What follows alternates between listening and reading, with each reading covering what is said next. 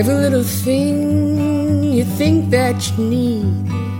Every little thing you think that you need. Every little thing that's just feeding your greed. Oh, I bet that you'd be fine without it. Hello, simpletons. You're listening to the Minimalist's Private Podcast, where we discuss what it means to live a meaningful life with less. My name is Joshua Fields Milburn. And I'm Ryan Nicodemus, and together, we're the Minimalists. We've got Malabama here. Hi, everybody. TK Coleman. What it is. Oh, Jordan O'Moore is here. Professor Sean. Danny Unknown collecting those TikToks for us. I don't know what he does with them, but they're over there somewhere. Why do you have to make it sound so incriminating? I don't know what he'd be doing with those TikToks. Like, what could he do? He has a bag of TikToks that he's posting at tiktok.com/theminimalist or whatever we are on TikTok. Anyway, we've got a lot to talk about today, y'all. I think we should start with our callers. If you have a question or comment for our podcast, you can give us a call, 406-219-7839, or email a voice memo to podcast@theminimalists.com. By the way, let us know that you're a Patreon subscriber so we can prioritize your message when you call. Our first question today is from Jenna. My name is Jenna, and I'm a Patreon subscriber from Davenport, Iowa. My husband and I moved to the house we live in about 10 years ago, and multiple boxes and plastic storage bins have lived in a closet under our stairs untouched since we moved in. Last weekend, I eliminated about 5 large boxes worth of items. Unfortunately, there are 2 large plastic bins that remain of my own personal sentimental items. These items are from my childhood. Many pictures, personalized graffitied yearbooks, even my personalized sweatshirt and coat from 5th grade. And yes, it still fits. Many of the pictures and memories from school during these younger years involve people who meant the world to me then, but we've since grown distant or have maybe had a falling out, so they mean nothing to me now.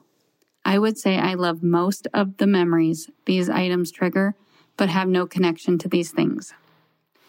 I consider some items to be untouchables. These are things having to do with my sister who died in 2008.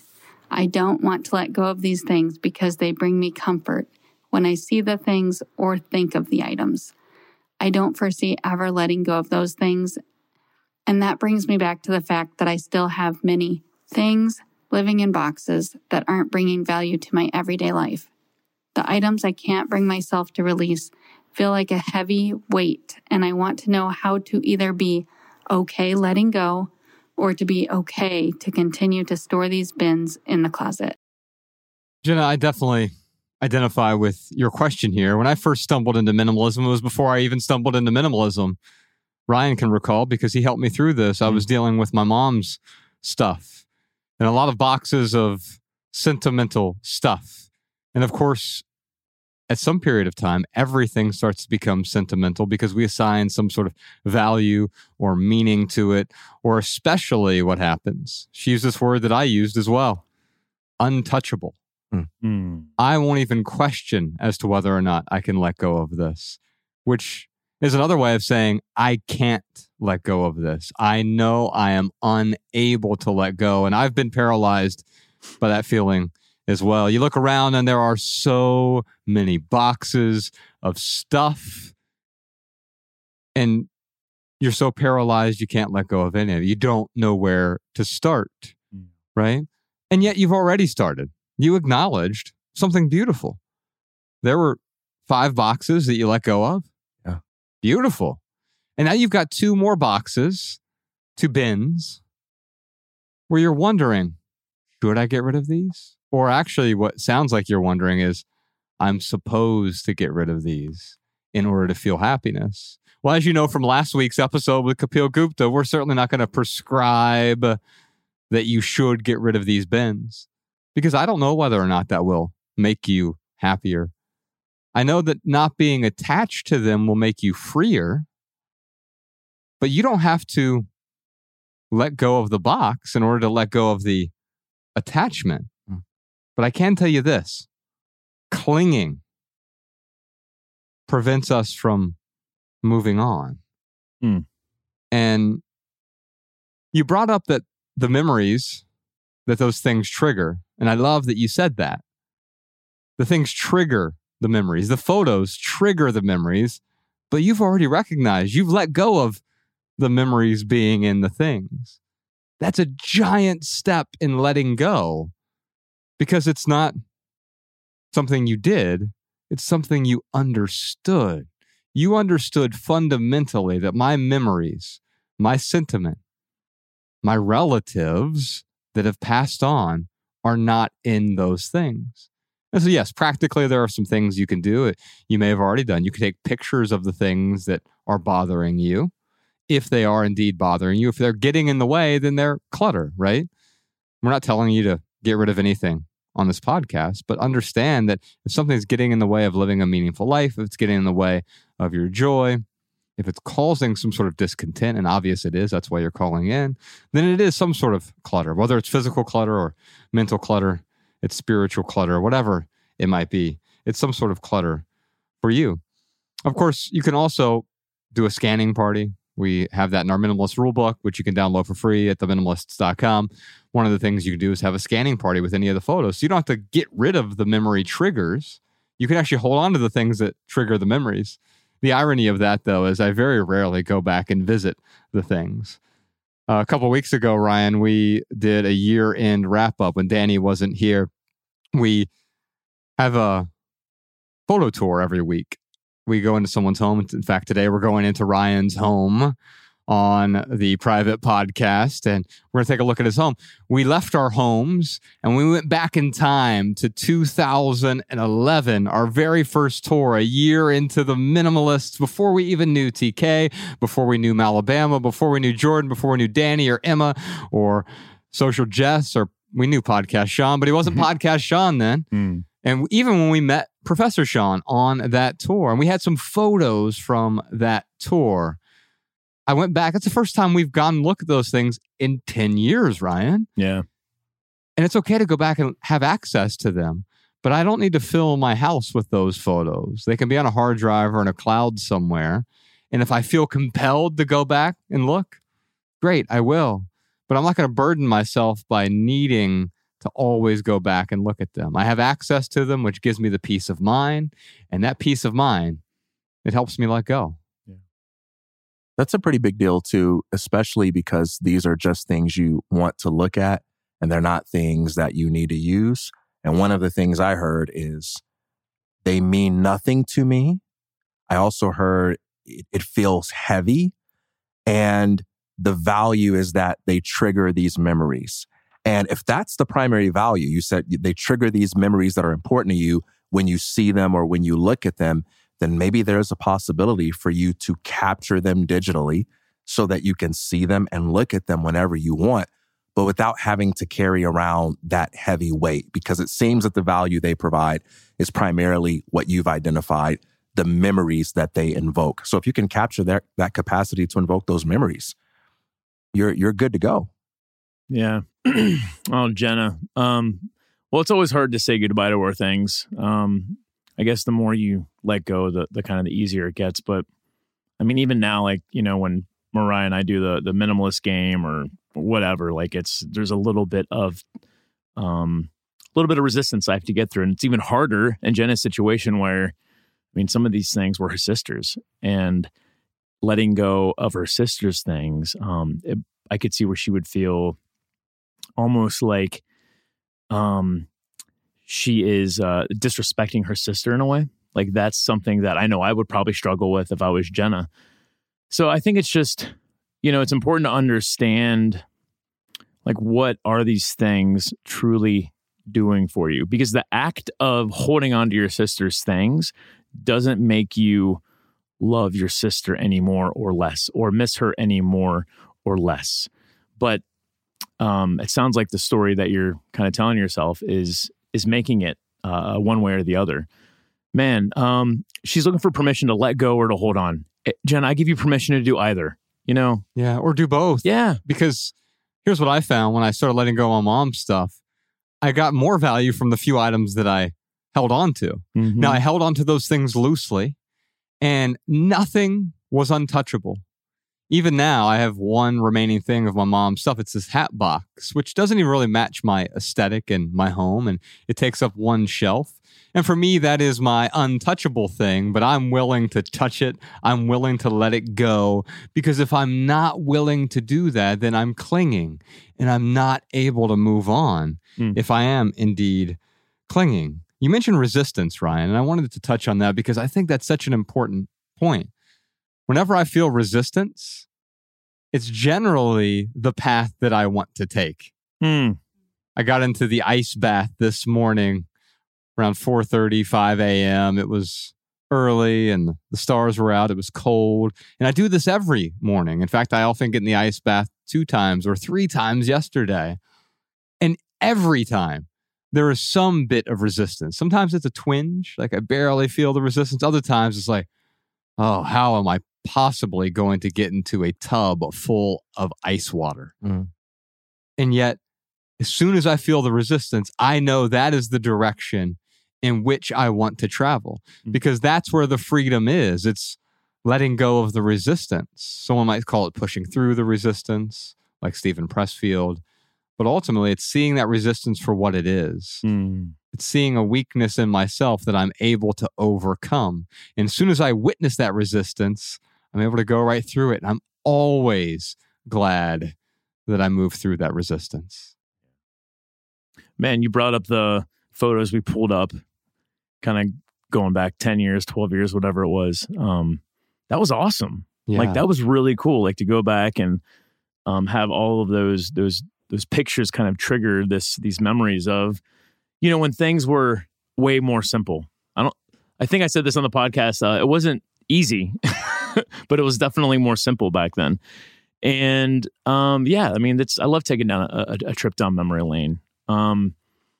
Yeah, there's nothing wrong with wanting to trigger those memories. I feel like we just often put these rules in place that say, well, I can't go down memory lane unless I blank. And Jenna, you might be able to rework whatever that boundary is that you're setting up for yourself. But, you know, I think Josh said it earlier, like, these things are weighing you down. I mean, if they're weighing you down, then there is probably something that you might benefit from letting go of some of these things that are weighing you down. But I just want to reiterate, you have our permission to do whatever you want to do. Like, we're not here to tell you what to do.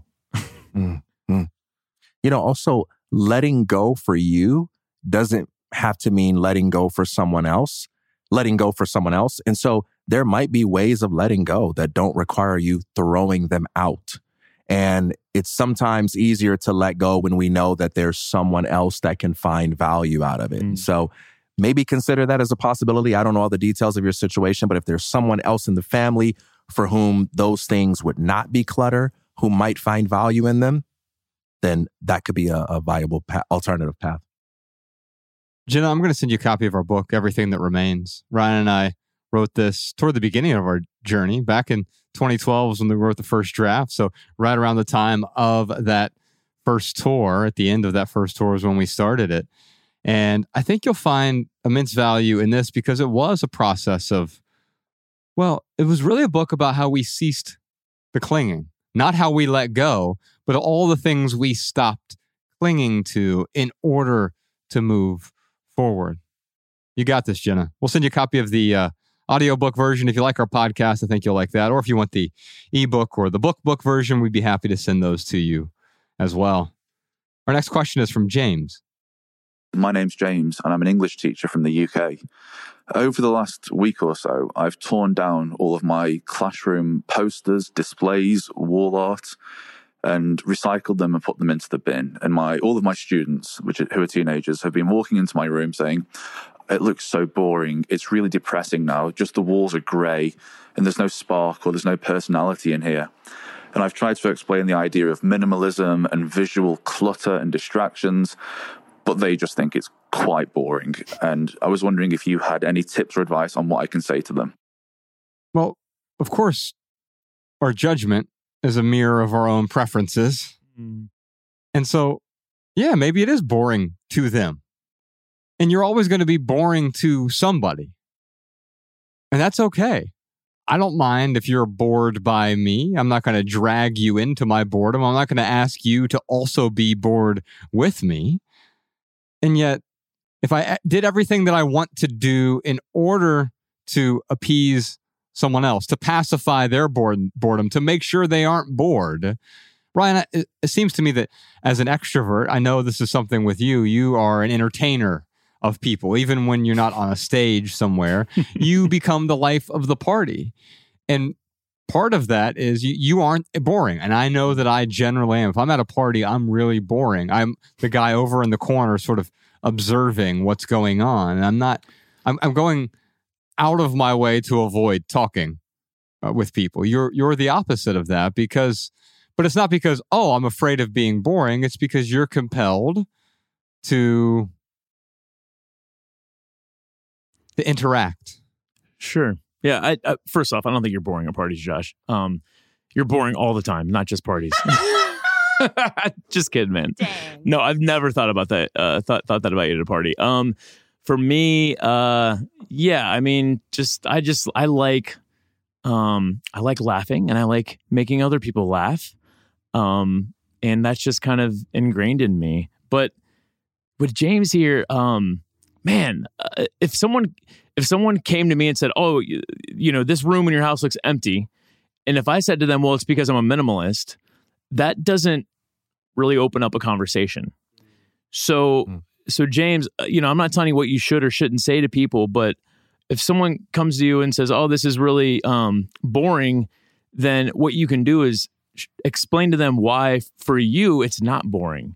Like, wow, like I see what you're saying. Like I took down some of the stuff, but look at all this like open space. Like it's a blank canvas for us to do whatever we want.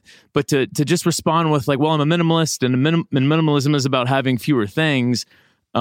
Yes, like people aren't going to be as compelled to learn more about, why you took all that stuff down. But, ultimately, James, you don't have to explain yourself to anybody. That's right. And you can show them that, and I think this is what you're doing here. You're showing some of them, at least, that minimalism exposes the beauty within the bones, right? Mm-hmm. So stripping away that which is superfluous. If you had superfluous posters, and it's superfluous to you because it's highly individual here, but if it was superfluous to you and you're letting those go, someone else, not everyone else, be clear, not everyone's going to find value in that, but someone else is going to say, "Oh, wow, this is calmer." It's like when I first started simplifying, Ryan came to me and he said, "Why the hell are you so happy?" There were other people who were like, "Oh no, you're getting rid of your stuff. You must be suicidal. I want all my stuff. I need more stuff. I need to cling to my stuff. I never have enough." Okay. That's fine. I understand is always what I say now. In fact, when my daughter was, "Oh, this is really boring," I understand. Because I don't need to explain myself. I don't need to prove myself. No, I'm not boring. I swear to you. You're boring. I understand. Yeah. Yeah. I think about Stephen Pressfield in The War of Art. He says, the more important some task is to your soul's calling, the more likely you will experience resistance from the world when you move in the direction of that calling. Sometimes we make these changes because it might create more space for health or wealth or wellness in our lives. And then the people around us say, "Well, I don't like that change. That makes you less funny to me, less interesting to me, less convenient for me." And we have to make a decision in those moments. Can we still love ourselves even when other people hate us for the changes that we make? And sometimes if we can say yes to that, then we find that the people that initially hate us might come around and warm up and say, "I'm glad you stuck to it. I'm glad you stayed true to yourself." Or sometimes those people may fade away. And that too can be a good thing because it's not really a loss if the people that are falling away from you are people that were holding you back from being true to yourself. The next thing I'd say is there's a difference between explaining yourself and demanding that other people accept your explanation. Sometimes when we love people and we want them to know where we're coming from, we say, "Hey, look, just so you know that this isn't personal or arbitrary, here is the reason why I'm doing this." And they may listen to that and say, "Yeah, well, I still don't like it." There's room in those moments to say, "I respect your opinion, and I also hope that you can respect my decision." Last thing, if the opinions of your students happen to be important to you, and you want them to feel good about the way the room looks, there is possibility for compromise in the making of a creative project out of it. You can say to the students, hey, look, I'm not anti-art. I'm not anti-embellishment. I just don't want my classroom filled with clutter. So how about this? We can put up 2 pictures, only 2, but as a class, we're going to decide what 2 pictures represent the spirit and energy of this group. And then you can get them involved and they can have a say on what the class looks like within the boundaries that you establish for what's aesthetically pleasing to you. That could create a win-win scenario. Just a possibility. Yeah, it's always interesting to find a way to involve, any of those who are kind of not seeing the beauty behind minimalism, like to get them involved somehow so they can kind of appreciate the beauty of it. TK, if I went up to you and I was like, hey man, I don't like that shirt, it's ugly. Like, what are you going to say? Like, right. Yeah. It'd be pretty much the same as you saying, TK man, that shirt's amazing. What am I going to say? Exactly. What do you mean by amazing? Right. Give me an argument. There's nothing to say other than, hey, man, thanks. Yeah. What's the opposite of that? Hey, man, thanks. Right. Okay. Appreciate it. Thanks for the feedback. Thanks for the unsolicited feedback. Appreciate your honesty. Yeah. People love giving unsolicited feedback, don't they? But no, I mean, if someone came up to me and was like, hey, man, that shirt's ugly, I would just be like, oh, okay. Like, yeah. Okay, thanks. Or if anything, I might say, sorry that you see it that way, or not sorry that you see it that way, but I really like this shirt. And just because someone else likes it or doesn't like it isn't going to make me like it or not like it any more or less. And if you can have an attitude of, as you say. Yeah. Mm-hmm. Yes. And I understand attitude, because it's just, yes, you think this shirt is ugly, as you say. And if that has a bearing on me, well, what does that say about me? Mm. That I need to change your worldview in order for me to be happy. Oops, I've created a prison for myself every time that I do that. Yeah. By the way, you can be playful with this kind of stuff too. And children bring this out of us because that's how children talk. They will say that kind of stuff. Mm-hmm. And you can be like, okay, if you were me, what kind of shirt would you wear? Yeah. Oh, I wear something much cooler. Like what?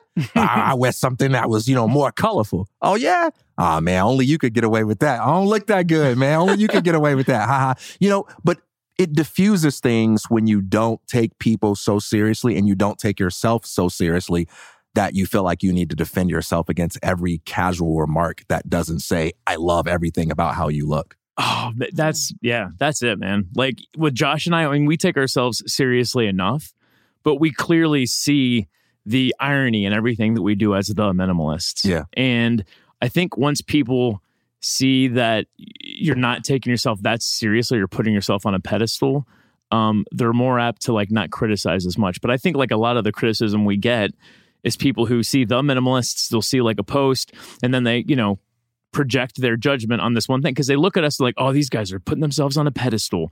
But once they get to know us, like they understand that like we don't really take ourselves that seriously.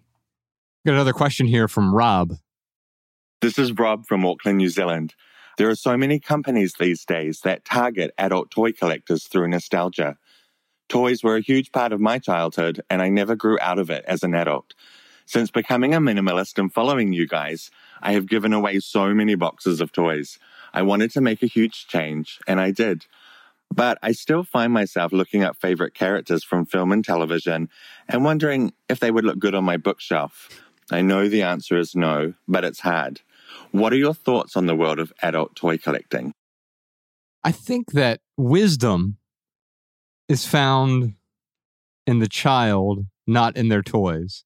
There's a childlike wisdom that we see in children, especially prepubescent children, where they walk through the world, they see the world, they actually see the world. Mm-hmm.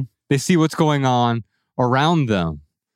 A few weeks ago, I took Ella to school, and when we got there, she was noticing everything. The way the tree would, look how the tree is swaying. Mm. Look, it's a vulture.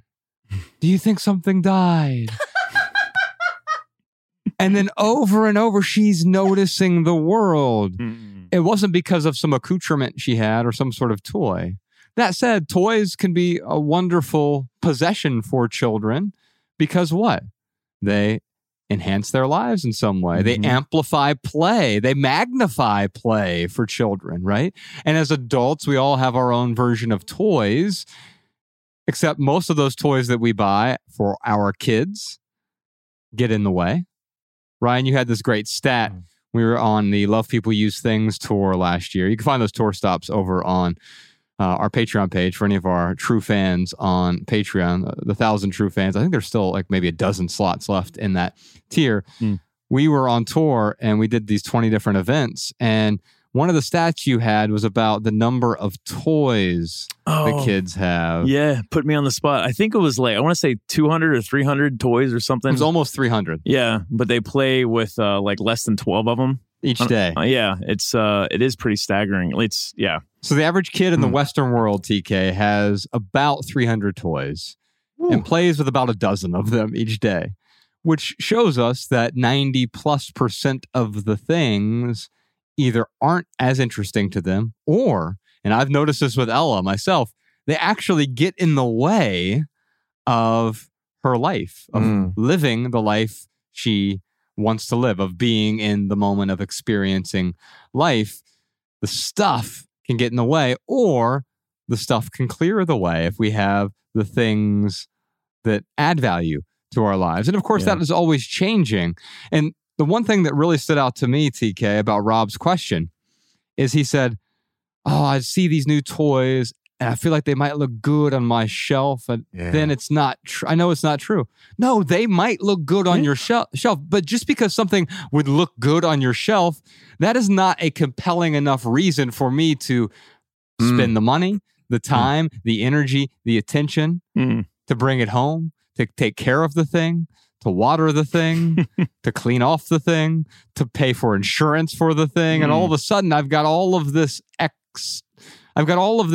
external clutter that is creating internal clutter for me. And that's where Rob is right now. He has some internal clutter that he's looking at because he started to deal with this external clutter. He said you got rid of all these toys that were getting in the way for you. They were clutter for you. But now you're looking inside and saying, oh, wait a minute. My identity is also wrapped up in these toys. And so I need to start letting go, not just of the stuff, but of the identity that I associated with the stuff. Yeah, that's really good. One game I like to play is called How Does That Thought Feel? And what that game allows me to do is focus my attention beyond the mere content of the thought and get a sense of the energy behind it and how it affects my life. And I try to go about this in a way that doesn't compromise the truthfulness of the thought. So for instance, if the thought is, I don't have any money. Okay, how does that feel? Just like sit with that, sense where that's at in my body. It's like, okay, that's a pretty low vibrational thought. I don't have any money. Okay, without compromising the truthfulness of that, can I reframe that thought so that it might feel a little bit different? I need money. That feels about the same. This weekend, I'm going to set aside some time to think of some ways that I can make more money. Oh, that feels a little bit better. And that's just as truthful as the I don't have money thought, because why would I spend some time thinking about making more money unless I needed some? Why would I need some unless I don't already have what I need? But that feels a little bit better, right? And I think there's a lot we can learn about ourselves by asking, how does that thought feel? So when you think about those toys and you say, how would that look on my shelf? Well, that might kind of make you feel bad because you know it might look good and you can't have something that might look good. But then you can ask yourself, but how would it feel to have all that clutter back in my house? I already know the answer to that question because I used to have all this clutter and I got rid of it because it felt a particular way. How would it feel to have it back?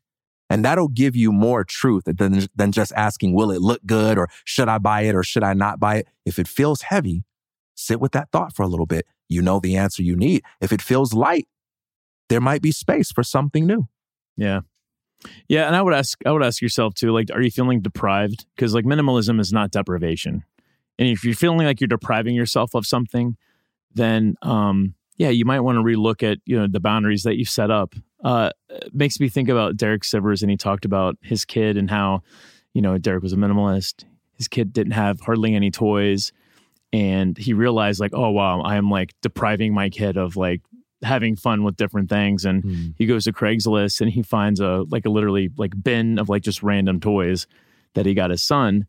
And he was just going on and on about how much his child just loved playing with these toys and how it sparked imagination, and he's making up different scenarios. And it was something that he was depriving his child of, that he recognized and then kind of changed the way that he approached toys in his kid. But that bin, that was his boundary. There was nothing beyond that. It was one bin of toys. That's what his kid had. So, if you're depriving yourself, then relook at those boundaries. But I mean, again, you have our permission to get your adult toys if you want.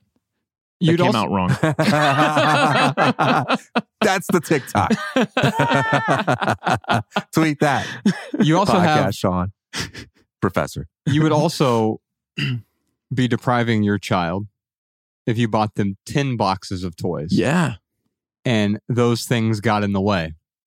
So having no toys for your child is deprivation. Mm-hmm. Giving them too much stuff is deprivation because you're depriving them of experiences, of living right now. And isn't that true for us as adults? Having too few things is deprivation. Mm-hmm. Just like when I was obese, morbidly obese, I was also malnourished. Mal meaning poorly nourished. I didn't have the nutrients my body needed. I had a lot of excess, but I didn't have what I needed to thrive. My food intake got in the way. I was also materially obese. I had a lot of material possessions, but I was depriving myself of living a meaningful life. Yeah. Let's move on to some social media questions. Looks like Megan from Facebook has something for us, Alabama. I just bought a farmhouse, and the barn is a hoarder's paradise filled with antiques from the 50s, 60s, and 70s. But the reason I bought the house was for a simple life. Any tips on how to go through this time capsule and prepare to let go of some potentially cool things I may find? Ooh, I'd say don't go through, don't go, if it's trash that someone left there, don't go through it. Because she's like, well, I'm going to go through it, and if I find stuff, I might want to hold on to it. Well, then avoid going through all that stuff. What I would do is I'd do an auction. I would just have someone come out, evaluate it, and be like, hey, we're going to have an auction and get rid of this stuff. We're going to sell it. Chances are that person who comes out to kind of assess the hoard, they're probably not going to see a whole lot of value in it. So most of it sounds like it's probably trash anyway. You know what I thought of when I heard this question? Coolio. We've been spending most our lives living in a hoarder's paradise. Oh, man. Shout out to Coolio. R.I.P. to Coolio. So I will say this, because she did say the potentially cool things I may find. And I'll just say this. Some things are cool, but it's even cooler to let go. And you have been handed this hoard, this hoarder's paradise. Mm-hmm. You've been handed this excess. And now it is your burden. And you picked it up because you wanted this farmhouse to live the simpler life. But you've recognized that, along with this came some baggage, some literal baggage. Someone else's burden is now my burden. And there might be some cool things within that, but the simple life that you're looking for is actually what you're looking for. And these things will not help you live a simpler life. In fact, they will more than likely do the opposite. They will get in the way of the life you want to live. Yeah.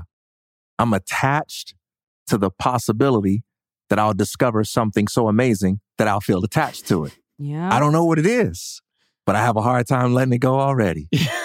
Man, that's how it is, though. That's how it is sometimes. You know, one thing that might help here is to consider the fact that what is a burden to you might be a blessing to someone else.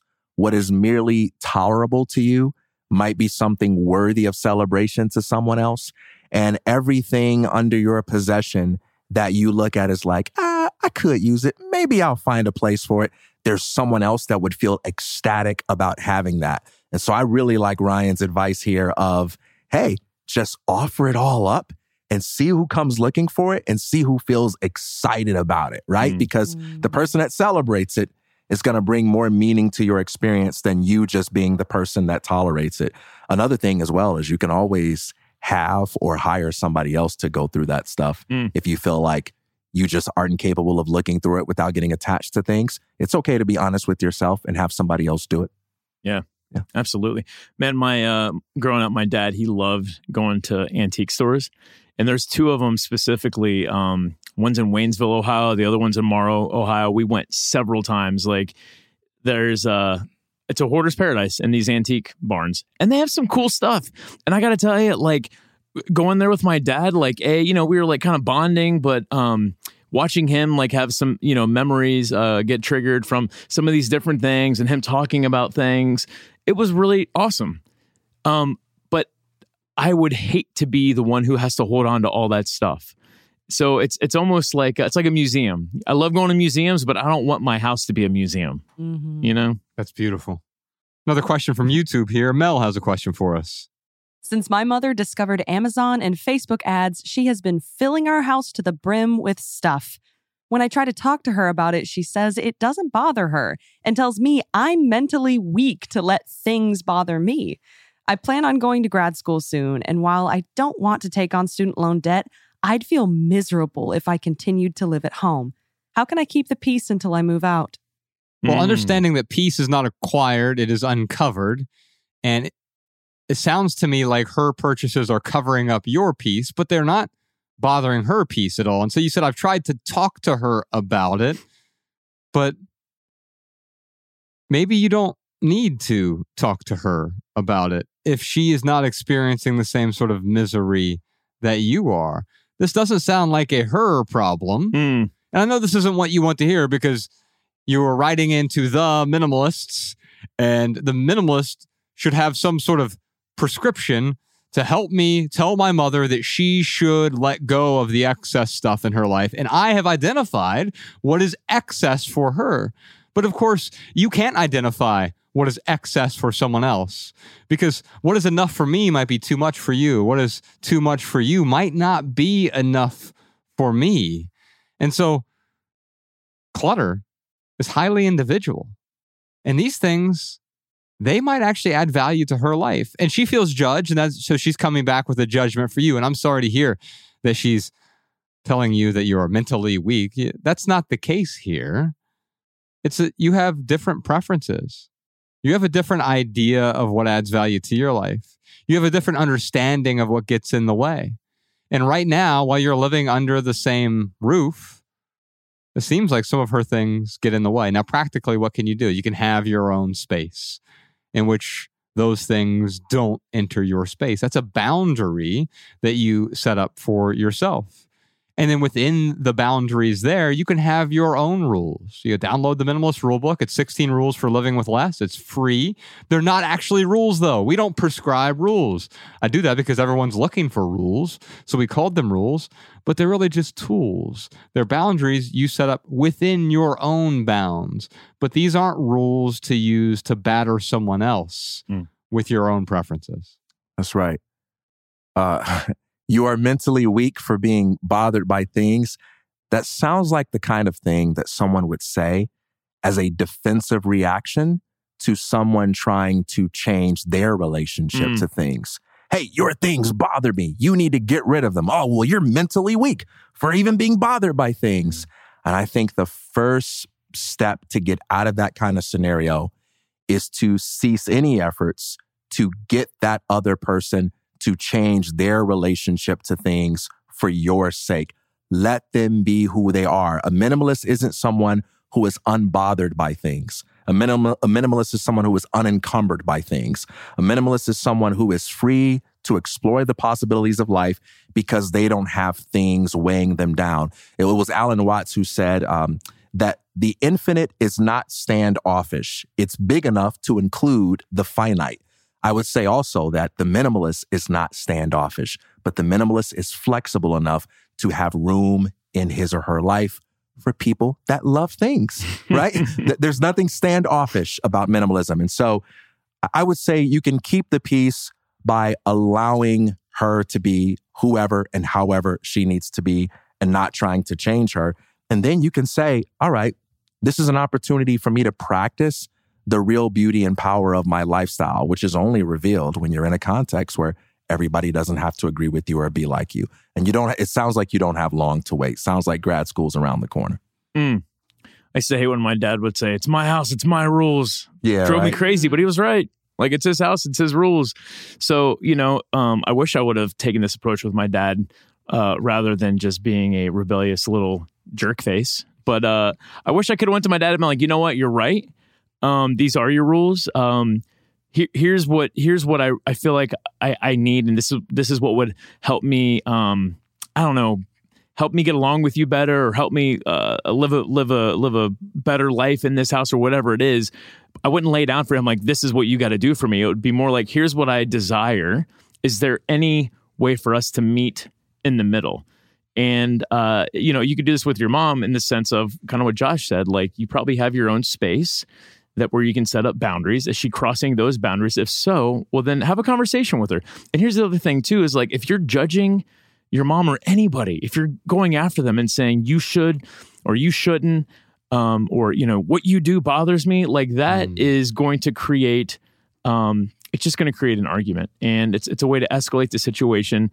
And then they're going to look at you, and then they're going to give you an insult back because they feel like, you've insulted them. So rather than finding a way to tell them what they're doing wrong, try to find a way to tell them what they're doing right. Like, see how you can go out of your way to just support their preferences. I mean, I'm sure there's something, there's some good intention somewhere with your mother. So that's what I would focus on, is how can you support her with the good intentions, start there, and then maybe work into something that creates a little bit more, a little less stress in your life. And let's say that she is actually struggling, and you've noticed that in her, that struggle. Yeah. Trying to convince her is not going to change that struggle. You can simply show her how you have let go, the path that you've used to move forward. I did this recently with Ella. We sort of have the inverse situation of this. We give Ella her boundaries in her bedroom. And her bedroom is way more chaotic than any other room in our house because she has the boundaries. Now, she has boundaries within that. Like, I wouldn't let her like poop on the floor and just keep it there, right? And I ask her to clean up there as well. But I also accept. And that's what we're talking about here today. The acceptance that someone else has a different desire, a different preference, a different understanding. They aren't where I am in life. And therefore, for me to try to impose my own worldview, to try to convince them, to drag them to my point of view, not only is that going to make them suffer, but it's going to make me suffer as well. I have one tweetable thing to say. In order for your mother to respect your battle, you have to respect your mother's battles first. Deborah from Facebook has a question for us. I have been able to let go of a lot of sentimental items by photographing them instead of holding on, but I know not everyone can be satisfied with just the photo. Can you discuss different ways to preserve sentimental items that we do want to keep around? Well, the best way to dissatisfy yourself is to satisfy everybody else. Because eventually you're going to start doing things that compromise your values, compromise your desire, that take your time, your attention, your money, your health, your well-being. You compromise all of those things in order to satisfy everybody else. And so what? If it doesn't satisfy someone else that you took photos of your things, you didn't take photos of your things for you. You took photos of your things to preserve those triggers of the memories that are inside you, because our memories are not in our things. Our memories are inside us. And when we take a photo of something, it preserves that trigger for the memory that's already there. But if you're trying to satisfy everyone through your actions, you'll end up dissatisfying yourself. You're going to make yourself miserable. Yeah. Hey, man, I think that's it. I mean, it really is less about what prescription is going to allow me to do this. And it's more about, why am I even being driven to do this in the first place? You don't need what's useful to you to be useful to everyone else in order to have a good reason for holding on to it or applying it in your life. And so I don't think that's a question you need to know for other people. One thing I would say, though, is that if you've got sentimental items and you really want to preserve it and it hurts you more to let it go, there's no rule that says you got to let it go. If you really want to keep something and it brings you greater joy to keep it, then keep it. And if that's what's being true to yourself, then that's the thing to do. Oh, yeah. I think it's also worth pointing out with what TK is saying to address the second part of the question here, which can you discuss different ways to preserve the sentimental items? Well, what items do you want to preserve? Because a sentimental item that gets in the way, like what's going on right now, a sentimental item that gets in the way is still clutter. Yeah. However, if it ceases to get in the way because you're preserving it differently, if all of a sudden you're displaying it instead of hoarding it in your attic or your closet or your basement, but you're displaying it in a way that brings joy to you or your family, it's not clutter anymore. You can actually turn that sentimental item that was clutter because it was taking up space in your home and space in your mind. You can turn that item into something that adds value if you repurpose it in a way that is valuable to you. Yeah, I'm trying to think of the sentimental things that I have. It's not a whole lot, but they're all functional. Like it's either art or, it serves a purpose. Like, I always talk about the Stein that my grandma got me. I put change in there. There's a nice vase that like my mom got me. It's beautiful. Like it's an art piece that we have displayed in our home. So yeah, I totally agree with what you're saying there, Josh. Finding a way to use it, whether it's functional or a piece of art, like that is really going to help you enjoy those sentimental items that much more. Yeah, I think sometimes when people think about sentimental items, what they're thinking about is the obligatory sentimental item. Here's something that my great-grandfather left me. I don't want it. I feel terrible for not wanting it. It makes me feel heavy and cluttered and overwhelmed, but I think I'll be a bad person if I let it go. That kind of sentimental item is very different from saying, here's my high school yearbook. I look at it every couple of months when I have people over and we laugh at it and we have a good time. I don't want to give that up. That's a different type of sentimental. That's useful to you. It provides value in your life. There's no reason to throw that away if it doesn't feel like it's overwhelming you. It's the obligatory sentimental that it can be useful to question. This is why I love the spontaneous combustion rule. I mean, it really gives you a very quick litmus test of whether or not something is adding value. And this goes back to even Jenna's question with her sister's stuff. Like anything that you're holding on to that's sentimental, like imagine it spontaneously combusting. How would you feel? Would you feel relief because you finally didn't have to take care of it anymore? Or would you be devastated and you'd have to go out and replace it or find something to bring whatever it is back into your life? That is a very easy way to figure out whether or not it's something that you really need to hold on to or not. Deborah, you can find that spontaneous combustion rule in the Minimalist Rulebook, 16 Rules for Living with Less. Just download it over at theminimalists.com/rulebook. Ryan, what time is it? Oh, you know what time it is. It's time for the lightning round where we answer your questions from TikTok because we're cool. I got a TikTok account. Yes, indeed. You can follow The Minimalists on TikTok, Instagram, Facebook, and Twitter at The Minimalists. Now, during the lightning round, this is where we each have 60 seconds to answer your questions with a short, shareable, less than 140-character response. We put the text to these minimal maxims in the show notes over at theminimalists.com/podcast, so you can copy and share our pithy answers on social media if you'd like. Looks like Cash on Desk has a question for us, Alabama. Your 30-30 rule sounds dumb, to be honest. I know it's a mental trick, but can't we just learn to be disciplined? Give me 60 seconds. We say a lot of dumb stuff, Josh. Here's what I'll say. Yes, the 30-30 rule is dumb. Every rule is dumb. The reason that we set up these boundaries is because of our own dumbness, our own oversights, our own inability to understand how to maneuver without boundaries. And so, yeah, if you think it's dumb and you already have the discipline to not spend, then you don't need a boundary like this. You're already living within your boundaries, right? Here's something pithy for you, though. The solution is the problem. The problem is the solution. And so This is not a solution for you.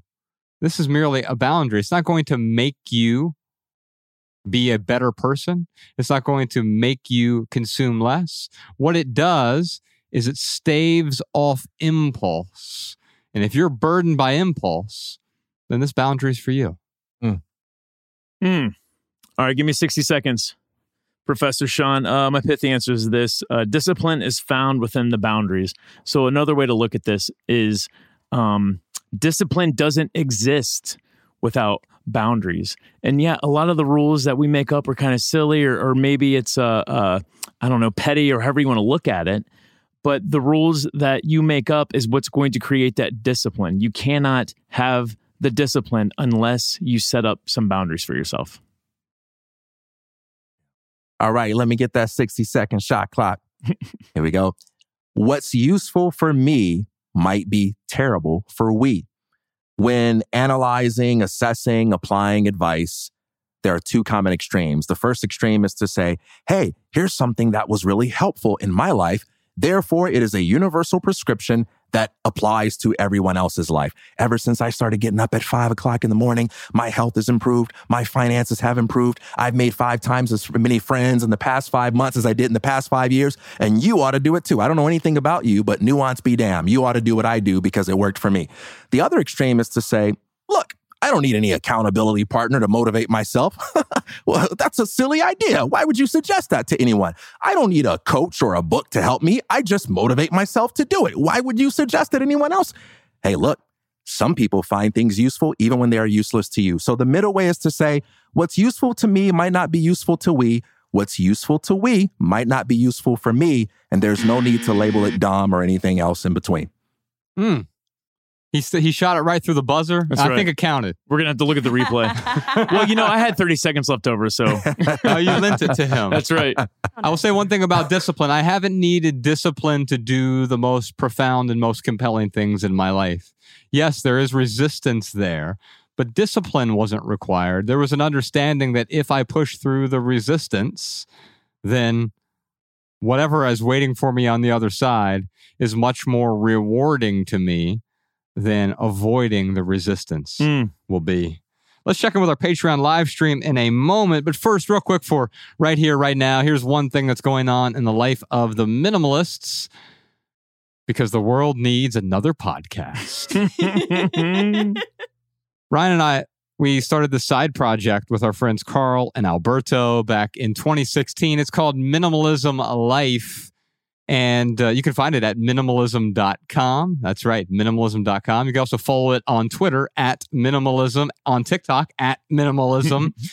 We're still trying to get at minimalism for Instagram. We're working on that. But we have at Minimalism Life over there as well. But we just started a podcast called Minimalism Life. And it's just once a month and it's about 3 minutes. Speaking of minimalism, so if you want to subscribe to it, you can find it wherever podcasts are casted, wherever pods are casted. Spotify, Apple, etc. We just released the first few episodes on Christmas Day as a nice little bonus. So you can find the first, 4 or 5 episodes out there at this point. They're like 3 minutes long, a little essay and some commentary on the essay. And not too long, I'll ask TK and Ryan and maybe Carl and Professor Sean and a few others to join on this journey. Short little bite-sized insights about minimalist well-being, minimalist travel, minimalist design. You can find that. We'll put a link to the Minimalism Life podcast, which comes out once a month toward the beginning of the month. We think you'll enjoy it. Let's check in with our Patreon live stream. Alabama, I know we're not actually live streaming this episode, but you collected a question from a previous live stream. What do you got for us? I did. This is a question from Nina. She asks, how do you guys find time to film your podcasts while in the same location? Don't you all live in different cities? Sort of. So we actually come in here on Tuesdays at 10 a.m. to do the live stream and record a podcast. And often spend an entire day. Yes, all 3 of us live in different counties, and so technically different cities. I'm up in Ventura County. Ryan's here in Los Angeles County. TK is down in Orange County. The OG from the OC. Yeah, you know me. And yet we come together once or twice a week. And then we do what the whole world has been doing for a few years now. We work remotely the other times. And we do the same thing with our team. We don't force someone to work 9 to 5. And even if you've completed your task, you must stay here until the bell rings. No, you do what you need to do in order to get the job done. And that's what we do. We come in here once or twice a week, relatively regularly, make a long drive, get up early, but it's totally worth it. I don't feel like I have to do this. I feel like I get to do it. Yeah, me neither. I don't feel like I have to do it. I got a gun underneath the desk. Ryan's like, you got 45 seconds. Minimalism is really about doing what's best for you. Tell them how much you like it or else, TK. So what'd you drive down here, like hour, 30 minutes, something like that? It depends. So I left this morning around 5:30 and I got here in an hour and a half. Yeah. And sometimes, though, if I'll leave at the wrong time, like we were here in the studio on Sunday of all times last week, and the drive home was over 3 hours because there was a huge thing that was tipped over on the 101. And so I just make room for that. And I will use that time still. I would prefer not to have the long drive. However, because I do have it, I just use it. I make phone calls. Yeah. I listen to audiobooks or podcasts, or I listen to music. I decompress. I'll do Wim Hof breathing, but not too much of it because I don't want to pass out behind the wheel. No. But I use that time that's been given to me because it doesn't feel like a burden. We used to do it all the time. Remember, Ryan used to drive from Piqua, Ohio to Cincinnati. Oh, my goodness, man. He lived in Piqua. That's like driving, I don't know, from New York City to LA, basically. Yeah, pretty much. No, I would even go down to like Florence, Kentucky. So, I mean, it was even further. No, I mean, yeah, with the long commutes, there's always like something you can kind of do with podcasts or audiobooks. So how long does it take you to get here from on average, an hour and a half. Is it okay? If I leave early enough, it can be like a solid hour. If I leave late enough, it can be 2 hours. Yeah, all depends on traffic. And LA is so funny that way. It's like you might leave and it says, "Oh, you'll be there in 25 minutes," and then an accident happens, and then all of a sudden it's 3 hours. When I was a dog sitter, I walked an hour and a half there and then an hour and a half back every day for work. Uphill, both ways. In the snow. Naked. 2 feet of snow, naked, yeah. All right, before we get to our listener tips today, coming up on the Maximal episode, if you're listening to the public episode here, the minimal episode, we have a million more questions from callers, social media, and the live stream, a private minimalist home tour. We're going to walk into Ryan's house, and man, do I have to talk to you about this house, Ryan? I like it. Hey, they don't call me the messy minimalist for nothing. We do a weekly home tour every week where we invite you into our homes and you can scrutinize it with us. We also have our impulse purchases segment. This might be my favorite impulse purchase segment. Yeah. You were watching the video with me beforehand, Ryan. This described me, I think, as a teenager, and I think a lot of you will find value in this one. Plus, of course, TK's tweet of the week. We've got an outstanding added value segment for you as well, and much, much more of less. And if you want to hear all that, check out the Minimalist's private podcast, patreon.com/theminimalist, or click the link in the description. Alabama, what else you got for us? Here are some minimalist comments and insights from our listeners. Hi, my name is Hannah, and I'm from LA, and I wanted to leave a comment for listeners based on your addiction episode. My husband and I have been dealing with addiction issues in our families and relationship for many years, and we've finally found an approach that has aligned well with minimalism and all the things we've learned from Josh and Ryan. So there's a recovery program called Smart Recovery for addicts and loved ones, as well as a book for loved ones called Beyond Addiction, How Science and Kindness Can Help People Change. Both encourage a real methodology steeped in science that allowed us to simplify these really intimidating issues. We wanted to share what we found in hopes that it will help other minimalists simplify the complexity of addiction issues in their lives. Hi, my name's Amanda from Revelstoke, BC, Canada, and these tips are for Jeremy from episode 147 regarding his questions concerning saving for his child's future educational costs with an ex-partner. As a divorced mom myself with an ex-partner who didn't initially see the value in saving for our son's future education, I would recommend the following. Number 1, if possible, try to have something added to your separation agreement which states exactly how much each parent is to contribute annually to an education savings fund for your child. Number 2, get creative. Start chatting with your child now about different ways to save money and work while in university to make up for any shortfalls. For example, things like becoming a paid teacher's assistant, resident advisor, campus bookstore rep, etc. You can also start talking to them about finding jobs that will pay for their living expenses, plus a little bit extra, during their university breaks. Things like summer camps, resorts, and cruise ships are all great options. In this way, students can work during all of their breaks, not live at home during their breaks, see the world, and get paid to do it. In fact, I personally was able to work seasonally during my entire 6 years of university, where I earned 4 degrees, and pay off $35,000 in student loan debt in just 1 year of working full-time on cruise ships after I finished my last degree. A great place to start your research is YouTube. For example, you can just YouTube or Google how to work on a cruise ship seasonally, and you'll come across just a ton of info. I want everyone to know there are ways to finish university almost completely debt-free or debt-free totally, get paid to travel and see the world, and build your resume at the same time. I hope this info helps, and thanks, guys, for everything you do. Welcome back to the Minimalist Private Podcast.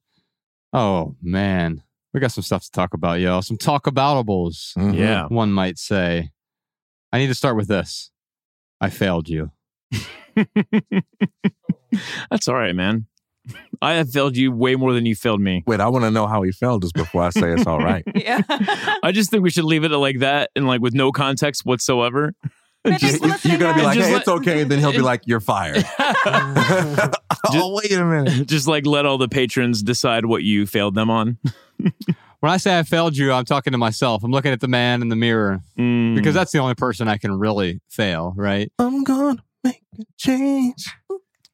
Starting here with my life. You're not allowed to sing. Bleep that out, Professor Sean. Oh my God, for a second I thought Michael Jackson was in the room. Was it a high enough? I'm gonna make a change. No, it was not. Josh? So we did an episode about chronic illness, and on there I made a commitment to myself to stop consuming coffee, to taper off of it. I tapered down, and I tapered back up, Yeah. and here we are. Yeah. I'm still at about, I don't know, 2 or 3 cups a day. I don't ever exceed 3, but it's usually around 2.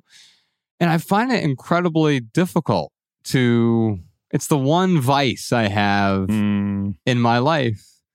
And this is the problem with good intentions. I had intentions to taper off because I knew I didn't want to go off cold turkey. I've tried that before, and it is a It headache. hurts. Yeah. A literal headache, fetal position sort of headache. But I am a caffeine addict. I am a coffee addict. And it's the one vice I have. I don't do any sort of other drugs. I've never smoked or drank alcohol. Like, it's just, those things aren't appealing to me. And even my diet is so dialed in and pristine. I have no problems generally with anything that most people would consider to be discipline. Yeah. But I actually think here that discipline is the problem here, meaning that I feel like I should peel back on the coffee because let me be frank with you. Coffee is a toxin. Yeah. It is a seed that is from a cherry fruit that is ground up. The seeds of the plant, they don't want to be digested. If anything, a fruit tricks you to swallow it so you can then plant the seed elsewhere. It doesn't want to be ground up and then heated and then the remaining water from that consumed. It is a toxin, right? And I know that some people talk about some of the supposed health benefits of coffee. There aren't really any nutrients in coffee there are no nutrients in coffee at all, really. So there's nothing in coffee where it's like, oh, I need this in order to survive. I know I'd be completely fine without it. In fact, I know that my life would probably be better in some ways without it. But there are pieces of me that find coffee compelling. I really, really, really enjoy it.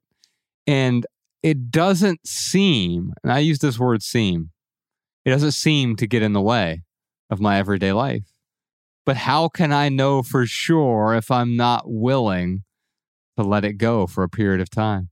Yeah. I am clinging to coffee. And so I'm looking myself in the mirror right now and saying, Joshua Fields Milburn, I have failed you, and I'm sorry. And I don't even know where to go from here. I just wanted to talk about it because I don't want to seem like, I never want to come off as pious, right? Mhm. But I also want to expose that, even as the minimalists, I struggle with clinging to something, right? Mm-hmm. So what's the failure that you have come to the conclusion that you should give up coffee, but you are struggling so badly that you've just decided you're not going to give it up? I haven't given it up. Right. And so I don't believe that I should give up coffee. I believe that it is possible Mm-hmm. and even probable Mm-hmm. that my life would be better without it. Mm-hmm. My health would probably improve somewhat. I might be wrong about that too. It might be that coffee is a net positive for me. But the only way I can truly determine that is if I deprive myself for a period of time so I have something to compare there. Do you know how long you have to go, you think, to like break it? I don't know. What do you think, Professor Sean? A week, 10 days, a month? I don't know. It took me about 2 weeks the first time to really feel like I didn't need it. That first week, I felt like I had the flu. Wow. Oh, wow. But subsequent times I've gone off it have been significantly easier. 2 days, 48 hours. I could taper off in 3 days.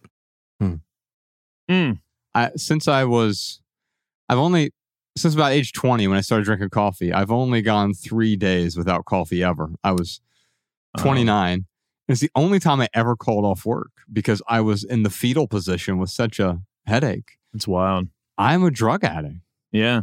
Well, I think we're all addicted to something. I mean, most of us are. I remember in San Francisco, I had posited the question to the crowd of people. I think it was probably 300 people there, maybe even more. And I'm like, who here, like, raise your hand if you don't have any addictions in your life? And like not one person like raised their hand. So it's almost like we're all addicted to something. Let's be careful with the addictions that we bring into our lives.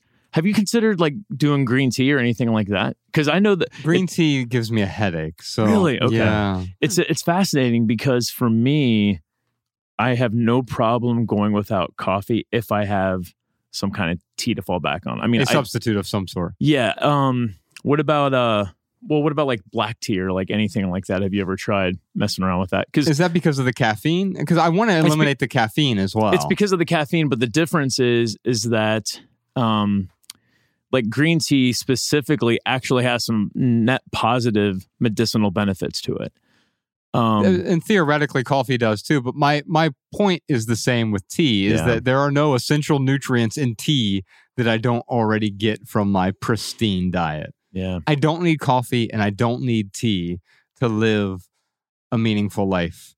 In fact, what I'm worried about is that I could be living a more optimal life. And when I say more optimal, I mean with less suffering. That's simply it. And I simply don't know. And now it's creating this mental anguish because it's like, am I so weak that I can't even stop drinking? Like, I've stopped everything. I've gotten rid of everything. Yeah. I'm willing to walk away from everything except coffee. What the hell is wrong with me? Oh man, I totally relate with you, man. I mean, this is like the human condition. We do things a lot of the time, even though we know it has a detrimental effect or a negative effect. Maybe not detrimental, but still a negative effect. It's like we still do these things, even though we know it's going to hurt us. That brings me to my next talk aboutable, because I was sort of lying to myself about the coffee without even knowing it. My intentions were good, and I thought that I would do it, and then I did do it to a certain extent. I started tapering off, and then I plateaued, and then I tapered up. And it turns out it wasn't an intentional lie. And that brings to the forefront a lie that was perpetrated recently, and you've probably seen it all over the place, is Brian Johnson, the Liver King. He told a lie repeatedly. And haven't we all done that? And it's funny. So for those of you who don't know who the Liver King is, he is essentially a cartoon character in real life. Yeah. My daughter is a huge fan because he seems like a cartoon character. He's a huge, overly muscular guy. Yes. And he eats a bunch of raw meat, and he does these things that appear to be ancestrally consistent. He's actually doing a lot of things and propagating the message of ancestral living. Get sunlight, cold exposure, open yourself up to real foods, right? Challenge yourself in these ways, and get enough sleep, etc. Mm-hmm. And all those things sound wonderful, right?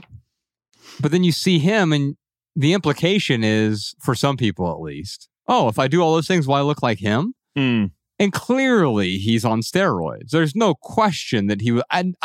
Any person who thought that he wasn't on steroids either knew nothing at all about steroids, like a little child, right? Or they were willfully ignorant and just ignored the whole thing. It's funny because I never heard him deny taking steroids, but it was so obvious to me that like I didn't even bother asking. It was just kind of like, oh, this dude's on steroids. Well, a lot of people asked him, and that was the problem. He lied about it repeatedly on different podcasts. I never touched the stuff. And then a few weeks ago, these leaked emails came out, and clearly he was on like $12,000 a month of steroids. Oh, wow. And it's not that there's anything inherently wrong with doing testosterone replacement therapy. I've done testosterone replacement therapy in the past. You were getting jacked there for a second, man. But the reason I did that is I had underlying hormonal issues that I was trying to address. It wasn't a vanity thing for me, as I felt dead back in 2019. And I needed to adjust my hormones. And that was really helpful for me. In fact, you can go back and listen to the episode we did with Adam Lamb while Ryan was gone. Bex and I came in and we did a whole episode about hormones, specifically women's hormones, because it helped Bex immensely. She did a 6-week course of very low dose testosterone, and it reset the testosterone that she messed up through years of oral hormonal birth control. And I say that to say the problem is not the fact that he's doing steroids. The problem is that he constantly lied about it. And here's the secondary problem. As soon as he was exposed, what happened? You just saw how sanctimonious everyone was. Everyone got up on their high horses and talked about how awful this lie was, as though they had never told a lie and perpetuated a lie. Because here's what happened with him. He told a lie once on some podcast somewhere. And it was like, uh-oh. Now I have to tell a lie to cover up the lie. And now I have to tell another lie to cover up those lies. And it becomes this fractal of lies. And this is why lying is so damaging. Of course, there are different degrees of severity. And there are times where it makes sense to tell a lie.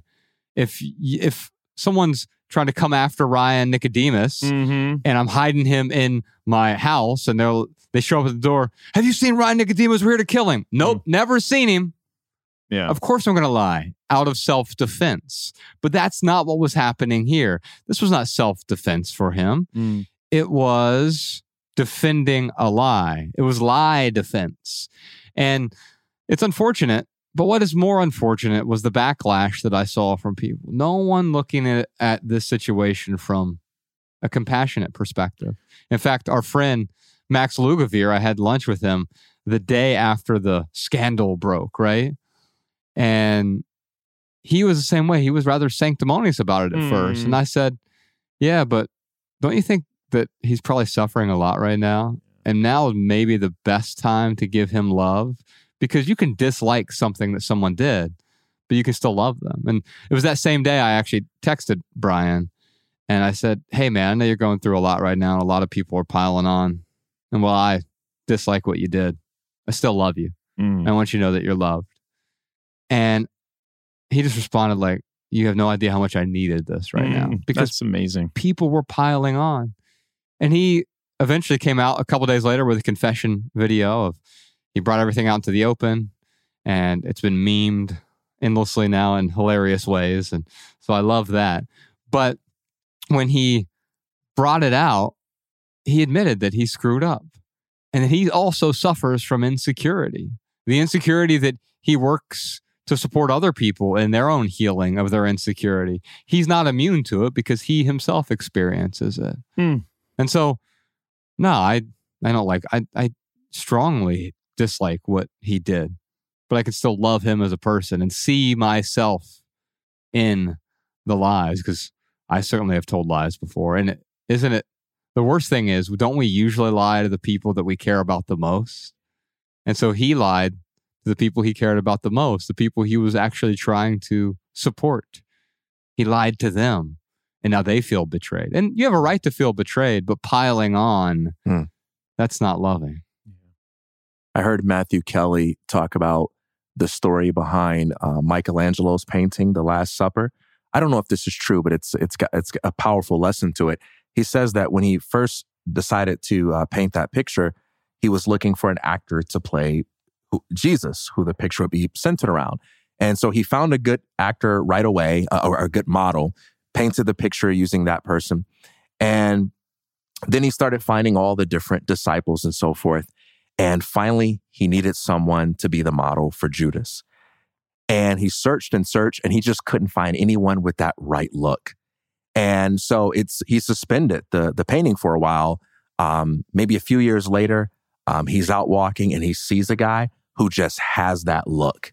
And he tells the guy about what he wants to do and asks if the guy will be his model for Judas. And the guy says, sure. And as he's painting him, the model begins to cry. And Michelangelo says, did I do something wrong? Did I offend you? And he says, do you not recognize me? And he says, no, how would I recognize you? And he says, I was the model that you picked to be Jesus years ago. Mm-hmm. And the moral of the story is that all of us have the capacity to be a Jesus or a Judas, but we tend to only identify with what we think to be the Jesus parts of ourselves. And we overlook, in our quickness to condemn other people, our own capacity to be Judas in our own unique way. And I would say, even if you have a hard time being compassionate towards a guy like that, because I can see a lot of people being like, yeah, I'm not going to give him any compassion. You can still use an opportunity like that as a chance to engage in self-examination. Instead of doing the easy virtue signal thing, I can say, yeah, that was wrong. But instead of getting the easy love of, jumping on the bandwagon of condemning that guy, I can say, in what way am I susceptible to those same temptations? Come on, TK, you ain't fooling nobody. You like to be loved too. You like to be secure as well. In what way are you capable of lying like that, of fudging the truth like that, of manipulating like that? And sometimes it sounds more virtuous to say, I would never understand how someone could tell a lie. I would never understand how someone could cheat. But that's naivete. That's not a strength to say I can never understand. The strength is to say I can understand. I felt similar impulses within myself. I'm fully capable of doing that. And I work very hard to do the right thing, because integrity for me is not the inability to do something like that. Integrity for me is having the ability to do it and choosing to live in accordance with my values anyway. That's only possible through self-examination. Yeah. Yeah, there are very few things that I couldn't forgive someone for. And, there are some really extreme things that come up in my mind right now, but those are the exceptions. It's not the rule. Because like you said, Josh, I've done some really stupid things, and I've told some really stupid lies, and I've hid a lot of stupid things that I'm very embarrassed about. And I know how much pain I went through when these things surfaced. And I think that allows me to show someone like the Liver King some compassion, because beating him up or anyone else up over the past mistakes that they made or the current mistakes that they made, that's not going to help them at all. And all it does is make one feel superior when they do that. And, none of us here at this table or in the studio are trying to feel superior. Here's one more talk aboutable for you, and it's related to exactly what we're talking about here. If you want a test for your compassion, Kanye West. Too soon. Yay, right? Mm-hmm. He recently was on a tear, an anti-Semitic tear, one might say. And also got to a point where he started praising the Nazis and Hitler. Yeah. And it's easy for us to dismiss that right now and say, how could anyone ever fall for that? If I would have been born in Germany in 1931, 50 years earlier, there's no way I would have been a Nazi. No, Right. you would have been part of the Hitler Youth if you were born in Germany in 1931. Yeah. That was like being part of the Boy Scouts there. And so we like to get sanctimonious and say, I would never. Okay, maybe the current you would never, under all of the circumstances under which you have been raised.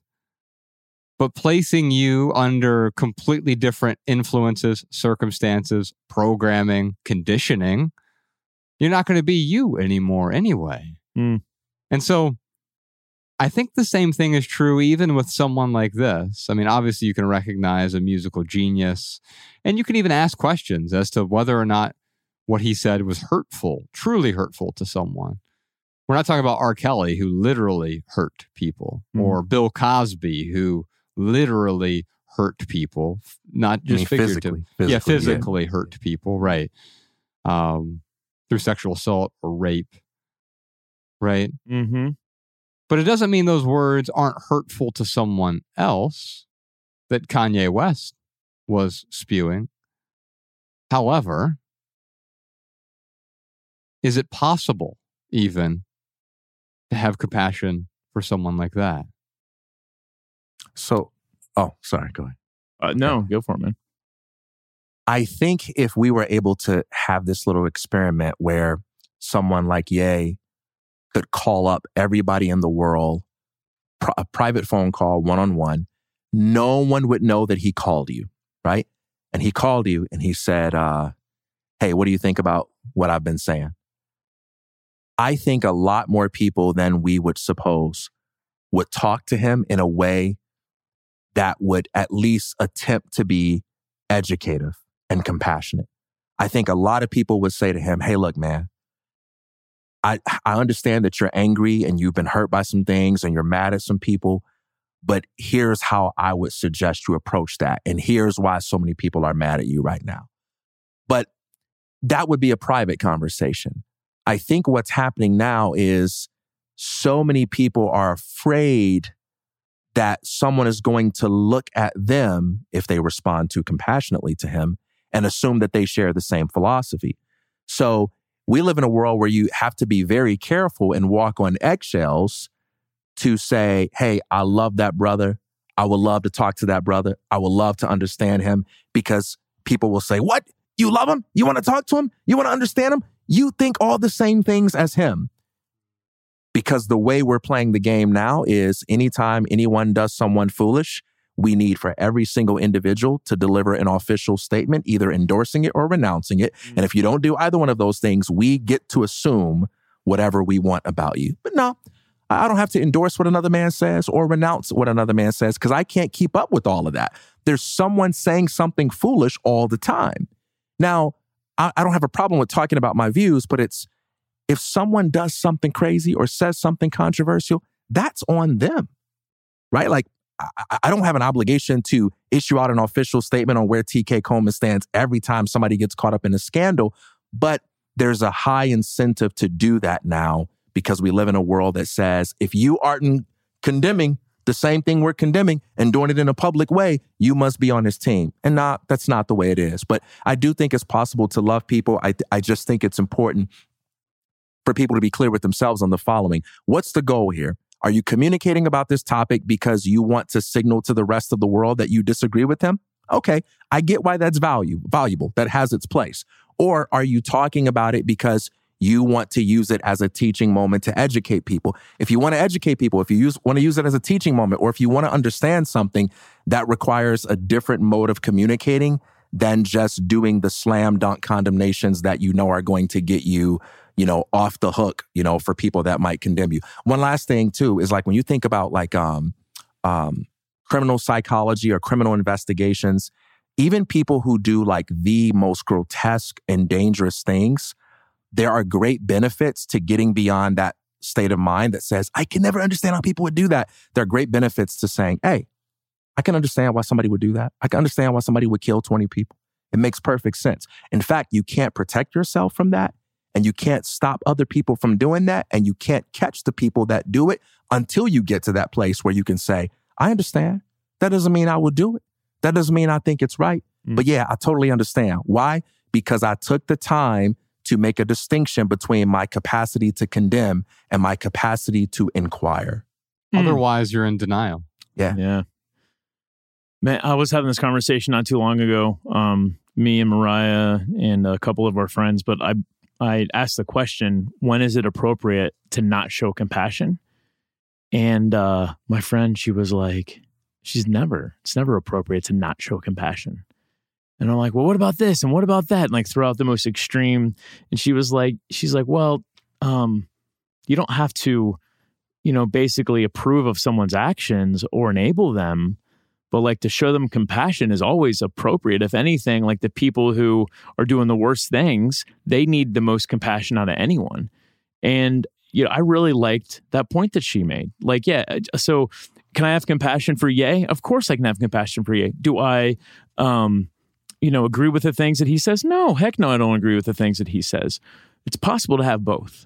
In fact, another way to look at it is specifically with Ye, like a lot of his music is really good. Like I like some of the music sounds really good. Doesn't mean I like him as a person or the things that he does. I can separate the art from the artist. And I think that's, the approach that I take with compassion. It's like, I think anyone on this planet deserves a little bit of compassion. But yeah, the compassion doesn't necessarily mean you're agreeing with their actions or that you're defending them. Yeah. Right. I mean, because, let's look at the ultimate, compassion giver, right? It's Jesus or Buddha or God himself. There's not one scenario where the Bible says, hey, you aren't forgiven for this.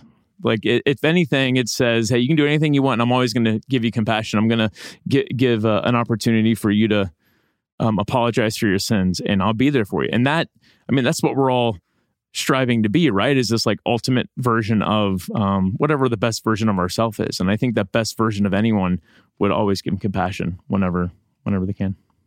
So sometimes, too, compassion can take the form of saying, all right, if that's what you want to do, and you've made up your mind to pursue that path, then I'm going to let you own all of the challenges and consequences that come along with that. I don't think compassion necessarily means pity. And so for someone like Ye, I've met a lot of people in life who say things, they put their foot in their mouth, they made mistakes, they provoke people, and they regret it.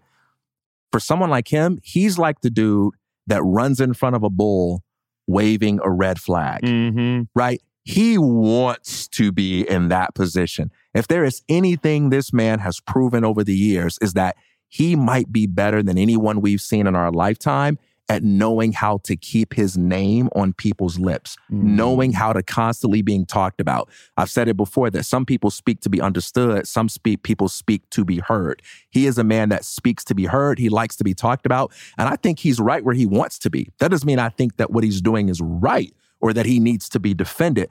But I think he is right where he wants to be. He's being talked about in the way that he wants. He's getting the reaction that he wants to get. And so I don't think he needs or wants me to save him. In fact, I've seen him in many different conversations where people have tried to save him, and he's made it very clear that he finds that offensive for people to think that he needs or wants to be saved. So, he's doing his thing, and I'm sure he can handle it because he's handling it just fine, at least in the sense of seeming to face the consequences of it. He clearly is not interested in trying to get people to like him. I think Elon Musk sent him a tweet before shutting down his account. Not a tweet, like a private text. Yeah. And basically like, hey, man, chill, slow down. You know, try to... You've gone too far. Yeah. And instead of that, Kanye went and posted a screenshot of that on Twitter. So he wants all the smoke, man. Yeah. He wants all the smoke. So whatever compassion is, there's a dimension to it that says, hey, I'm willing to inquire and I'm willing to make a distinction between who you really are and this thing you might have said that I disagree with. But it's also saying, hey, I recognize that you made your choice and you're exactly where you want to be. And you don't need my pity. You know? Yeah. And, you know, compassion, like you said, doesn't necessarily mean you're feeling sorry for someone. It doesn't mean you're defending them. For me, compassion is simply understanding the humanity of the situation. It literally means to be with someone while they're suffering. Compassion with suffering. And it doesn't mean that you need to experience their suffering as well. But it also means that sometimes you might have to love them from a distance, because if they are actively trying to make you suffer, the most loving thing to do in that instance is not to escalate the discontent or violence, but to separate yourself from them altogether. That, even though it seems counterintuitive, that might be the most loving thing. All right, we're going to interrupt the broadcast for a moment because we just finished recording the podcast, and TK had more to say about the Ye situation and felt like I really enjoyed the conversation we had about that. Heck yeah. And I think it was insightful, but you felt like it was incomplete in some way. Yeah, because the question was about compassion and the scope of it. And can we be compassionate towards anybody, including people who do controversial or polemic things? And we talked about Liver King. He's who we started with. And then we ended with Ye, both of whom are celebrities that a lot of people are angry at. A lot of people feel all kinds of emotions towards. And we only talked about compassion as directed towards Liver King, as directed towards Ye. And I think in order for compassion to be what it is, it has to be something that extends to not just one particular individual or entity. And so while I believe that it's possible to be compassionate towards Liver King and to be compassionate towards Ye, I also think it's possible to be compassionate towards all the people that are angry at them, all of the people that feel betrayed by them, all the people that never want to talk to them again or listen to them again, as well as all of the people that are curious about them, inspired by them, and so on. That's what compassion is. And compassion means I'm willing to be curious about what I'm observing. I'm willing to recognize the possibility of redemption in the person that I'm observing. And that belongs not just to Liver King and Ye, but it belongs to everybody else as well. Yeah, absolutely. Yeah. Well, you know, it's interesting. Like, I don't know, I think about my stepfather who like used to beat the crap out of me, and how I've talked in the past about how I can now have compassion for him, even to the point of like forgiving him. And when I talk about that, I think there's probably an assumption that I feel compassionate for that little Ryan Nicodemus. And so I think the same thing with like the conversation we were having. I mean, of course we have compassion for the people that he is making angry, upset. It's compassion, all around. And that compassion, because you can have compassion, as TK illustrated earlier, for Ye, for Liver King, and still hate what they did or hate what they said. Yes. And the opposite is also true. If you have compassion for someone who's angry, you can have compassion without agreeing that anger or vitriol or responding foolishly and with outrage is the best route either. I'm not agreeing with them, and I can still be compassionate. I can see their suffering. I can love them. One thing that Ye said in the interview where he really went off the rails, he was talking about, they're like, you love Nazis? What is, and he goes, I also love the doctor who killed my mother. And I think that's what we're talking about here. It'd be really hard for me to say that. I love the doctor who killed my mother. Right? And yet, I think you can get to a point where it doesn't mean you don't want justice for that doctor, but you can still see them and their own suffering, because I see myself in those who are suffering. One last thing that I'm compassionate about is the millions of things that are done by millions of people who are not celebrities to hurt people and help people that never get talked about on the news while we're busy going inside the courtroom to get into the minds of people that are famous. And I'm very compassionate towards the idea that much of what we debate and discuss is manipulated by what's profitable for us to debate and discuss.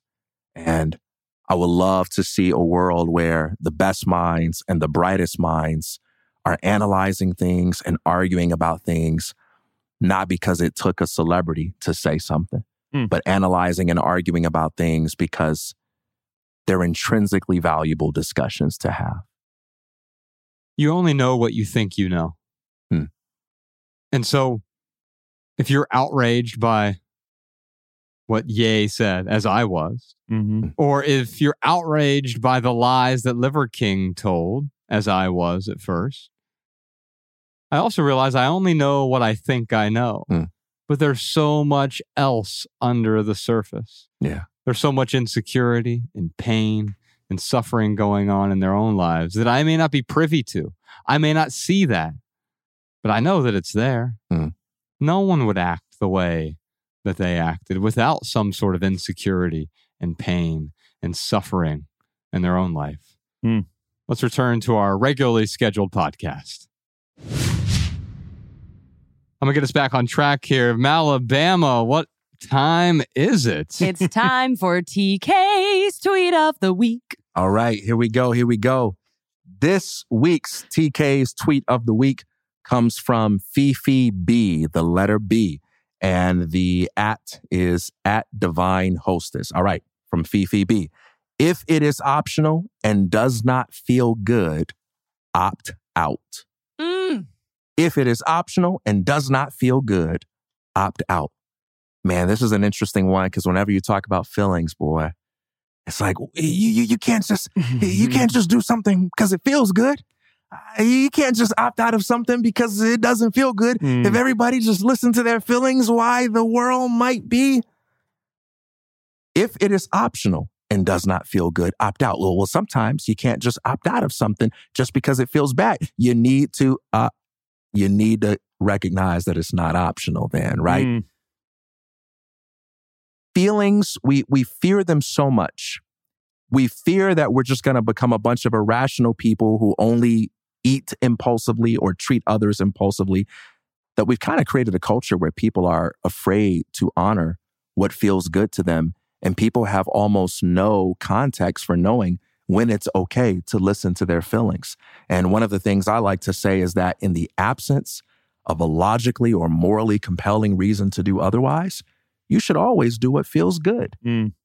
Now, if you're going to endure something that feels bad, that's smart if there's a practical or physical necessity for it, right? A practical necessity is I've got this goal that I'm committed to, and so I need to endure this bad feeling in order to achieve that goal. Physical necessity is, hey, like, it's just not physically possible for me to opt out. All right, it makes sense. Endure the bad feeling.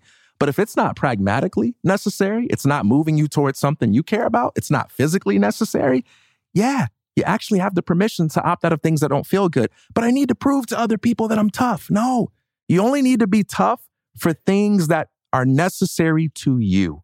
You only need to be tough for things that matter to you. You don't need to be tough to prove to other people that you're not a wimp. And we live at a time where people are forcing themselves to finish what they started in the name of it's an intrinsically good thing to finish what you started. Like, no, it actually might be a noble thing to quit if you've outgrown the goal and continuing to do it is unhealthy and self-defeating. Yeah, sometimes quitting is noble. And that's what I like about this tweet. No, that's great. Makes me think about when I left Facebook. Hey, you know how someone knows you left Facebook? Yeah, Don't worry, I'll tell them. They feel unfriended. Yeah. Oh man, like I really felt like at first I had to explain myself, and I didn't go as far as to do that, but I did take that attitude of like, oh, I'm just going to opt out of it, and I don't have to explain myself. I don't have to call up, friends and family and be like, hey, here's why you're not going to see me on your friends list with Facebook. It's because I'm getting rid of it. Although I did have people, because Facebook does this really I don't know, crazy thing where if you suspend your account, basically it makes it look like you're still on there, so you can still friend request people that have suspended their account. So like my brother, he was like, dude, why haven't you accepted my friend request yet? I'm like, dude, I don't do Facebook, man. So yeah, I mean, sometimes it comes out, or yeah, it came up, but yeah, man, I mean, when you opt out, the beautiful thing about that is you don't have to explain yourself as to why you're opting out. And the reason you opted out is it didn't feel good. It was a net negative for you. And that's the way that I would posit this is if it's optional and it's a net negative opt out. Yeah. If I were to amend the statement, because the feeling good piece relates to pleasure and pleasure seeking and chasing. Quite often the things that feel good end up making us feel bad. Yeah. And so we have to be careful with that as well. Just because something is pleasurable doesn't make it virtuous, doesn't make it right, doesn't mean that it is the thing that is going to propel us forward. In fact, it might end up getting in the way for us. Yeah. But the other way around, though, if it's painful, like it's important to ask, why am I doing this? Yeah. Yes. Yeah. And there might be a great reason. Every morning I get into that ice bath, it's literally painful, right? Your body's like, hey, we're dying. And that's a great reason. And my body afterward, the inflammation has been reduced and I feel so much more alive. So why am I doing this? I'm enduring the pain because the benefit greatly outweighs that temporary pain. Yeah. Let's move on to an impulse purchase. This one, I see myself from, 25 years ago, my own impulses here.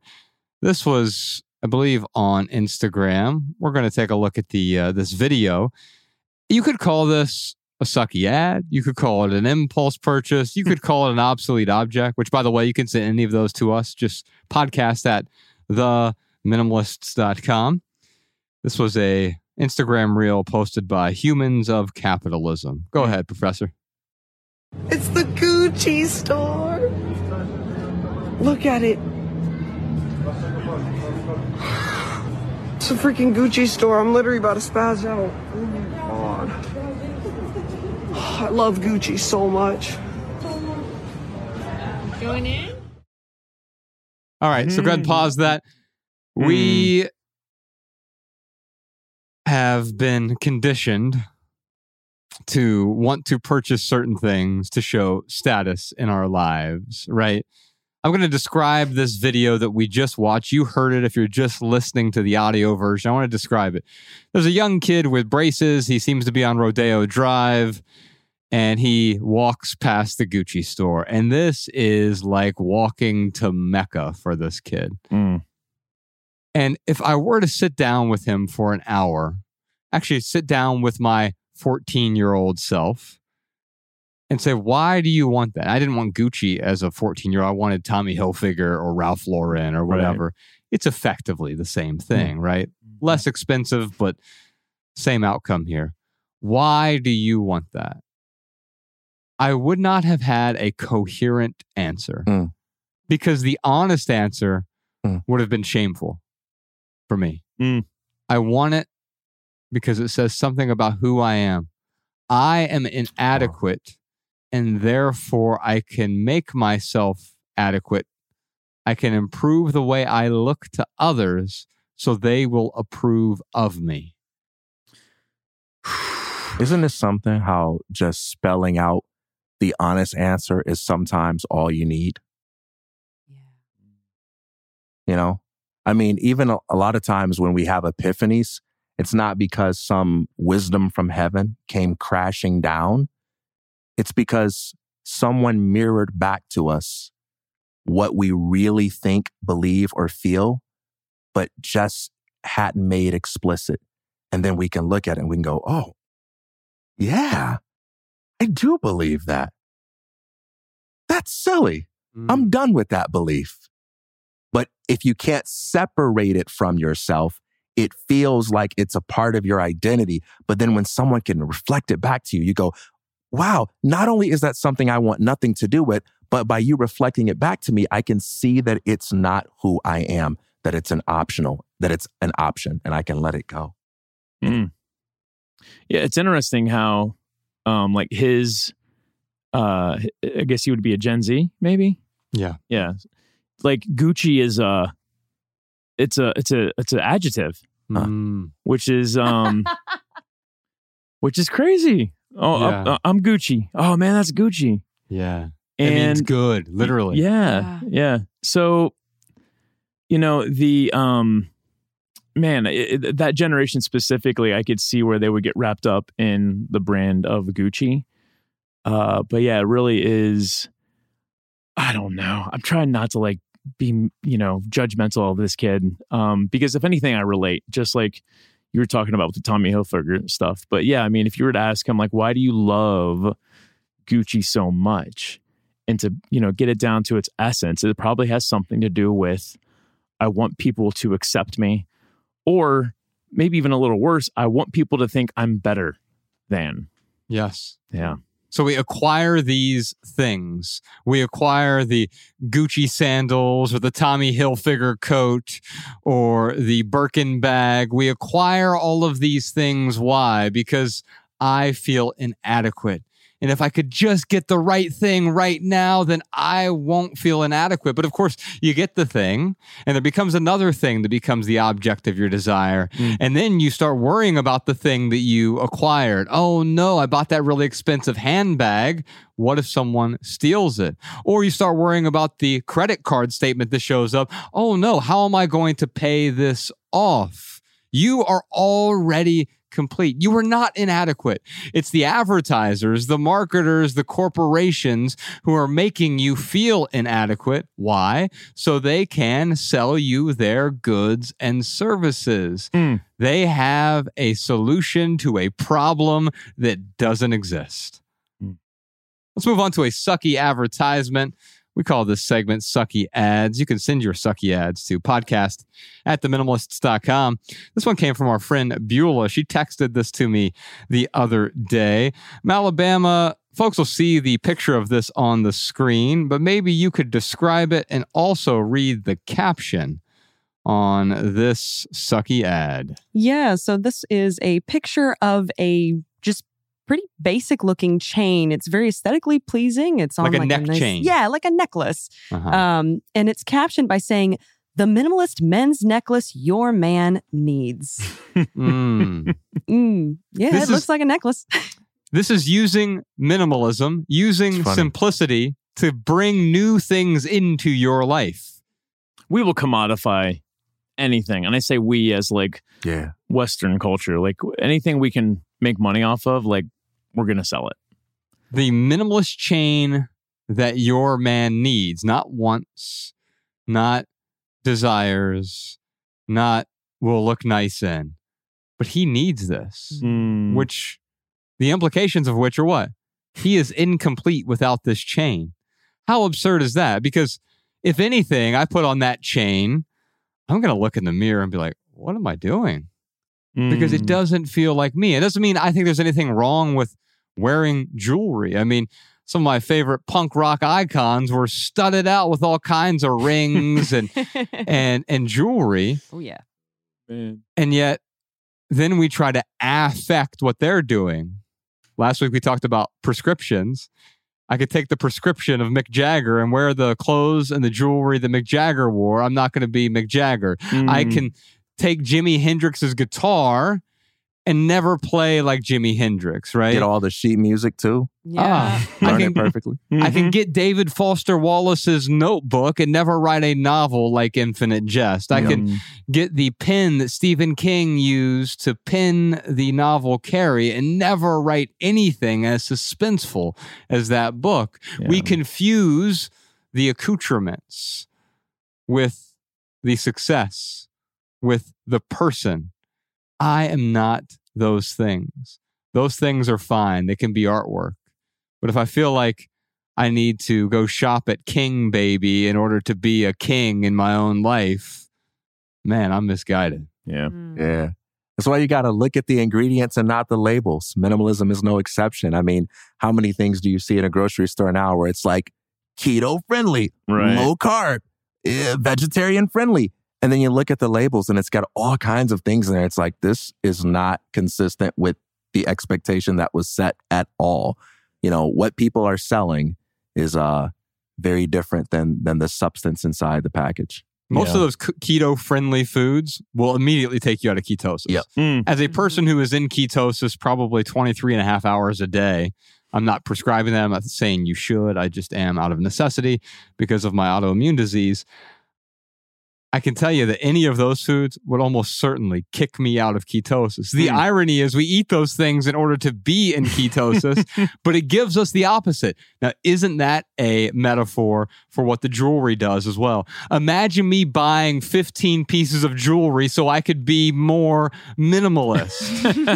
Minimalism is not about acquiring anything to make yourself simpler. It's about letting go of the stuff that is in the way. And if I acquired things that get in the way, I'm not becoming more minimalist. I'm simply becoming more cluttered. Yeah. We got a Photo Friday home tour. You all received this photo. If you subscribe to the video version of the private podcast, we're going to walk over to Ryan's palatial estate. This photo you see here above my left shoulder, if you're watching the video version, I'm calling this Tower of Scrabble. Yes. I was thinking something to do with a jungle. Tower of Scrabble. So this bookshelf is a bookshelf. I had two bookshelves. This is called the story bookshelf. And this one used to be mine. But of course, as a good minimalist, anytime I want to get rid of something, I force it onto Ryan. These bookshelves were absolutely beautiful in my old apartment. When I lived here in Los Angeles, right down the street from the studio, they fit perfectly in this space that I had. I had two of them and it looked great. We moved to the new home. I didn't have space for it. And at first I tried, how can we cram this into our new space? And it didn't work. It felt what? It felt crammed. It felt cluttered. It was in the way. And so I was getting ready to sell them. I'm like, hey, Ryan, do you want one of these? I'm not going to sell it to you. Yeah, just give it to you if you want it. And he said, yes. I sold the other one almost immediately, and because these things are beautiful. And you ended up getting value from it. It seems like it helped you organize your books and your board games, hence Tower of Scrabble. But also the reason it looks so good there is you have you've surrounded it by these plants as well, which is something I would have never even thought about. Yeah, man. I mean, it's funny. Yeah, my Mariah and I's apartment is not, very minimalist looking. In fact, if you saw this picture and you didn't know it was my place, there's no way you would look at that picture and be like, oh, that guy must be a minimalist. But that's why I didn't mind like sharing this, is because I don't want people to think in order to be a minimalist, it has to look a certain way. You have to have a certain aesthetic. Mariah and I find value in having plants. That little light right there, it's got some kind of grow bulb in it or whatever. And it's amazing how that one little light bulb, it really does supply all those plants with like the light that they need. We used to have much more sunlight in our old place, so we didn't need that lamp. When we moved to this place, all of our stuff started dying. And so I was like, oh, maybe we can get like a light bulb to, simulate sunlight. And we did. And you can kind of see in the back there, that's our patio. And there's a little hammock back there. And we go out there and read. Mariah loves to go out there every single morning. She like gets her sunlight bath in. But yeah, this is our little jungle, our little Tower of Scrabble jungle. It's both functional and beautiful. And you've also, I believe, is that the cat bed underneath that little table there? It is, yeah. Okay, so the cat hides out under there. I've known Ryan for 30 years. I've seen his cat once. It stays hidden, Max. And when I look at this, I think about something you brought up recently, Ryan. You're like, hey, I feel like my home isn't as photogenic. And what I said to you was like, yes, that's exactly what people want to see. I don't think it lacks any sort of photogenic quality here. It's just you see it and you compare it to some other space you see in like Architectural Digest or something. It's like, oh, I could never be in there. But also understanding that most of the things you see in magazines are staged. Or even when you come to my house and it's not staged, it's obsessed about in a way that you aren't willing to obsess. And it's totally okay because you can still have a beautiful, functional space without having that same level of detail obsession. Yeah. Yeah. Well, that's my home tour. You'll never be seeing any other pictures of my home. I'm just kidding. Not true. We're going to sneak. Mallory sometimes cat sits. I have her take all kinds of pictures. You should see the pictures she sent me. I have so many pictures of your cat, dude. Hey, this is also a great example of something you guys point out, but the insight shines uniquely here is the idea that minimalism isn't just about the number of things. There's functionality and aesthetic. And those two things can be off even if you only have one thing. I mean, imagine a home where the only thing you have is a bed. Are you a minimalist? Most people would say yes. But suppose that for no apparent reason, the bed is against the wall, standing up, and it's upside down.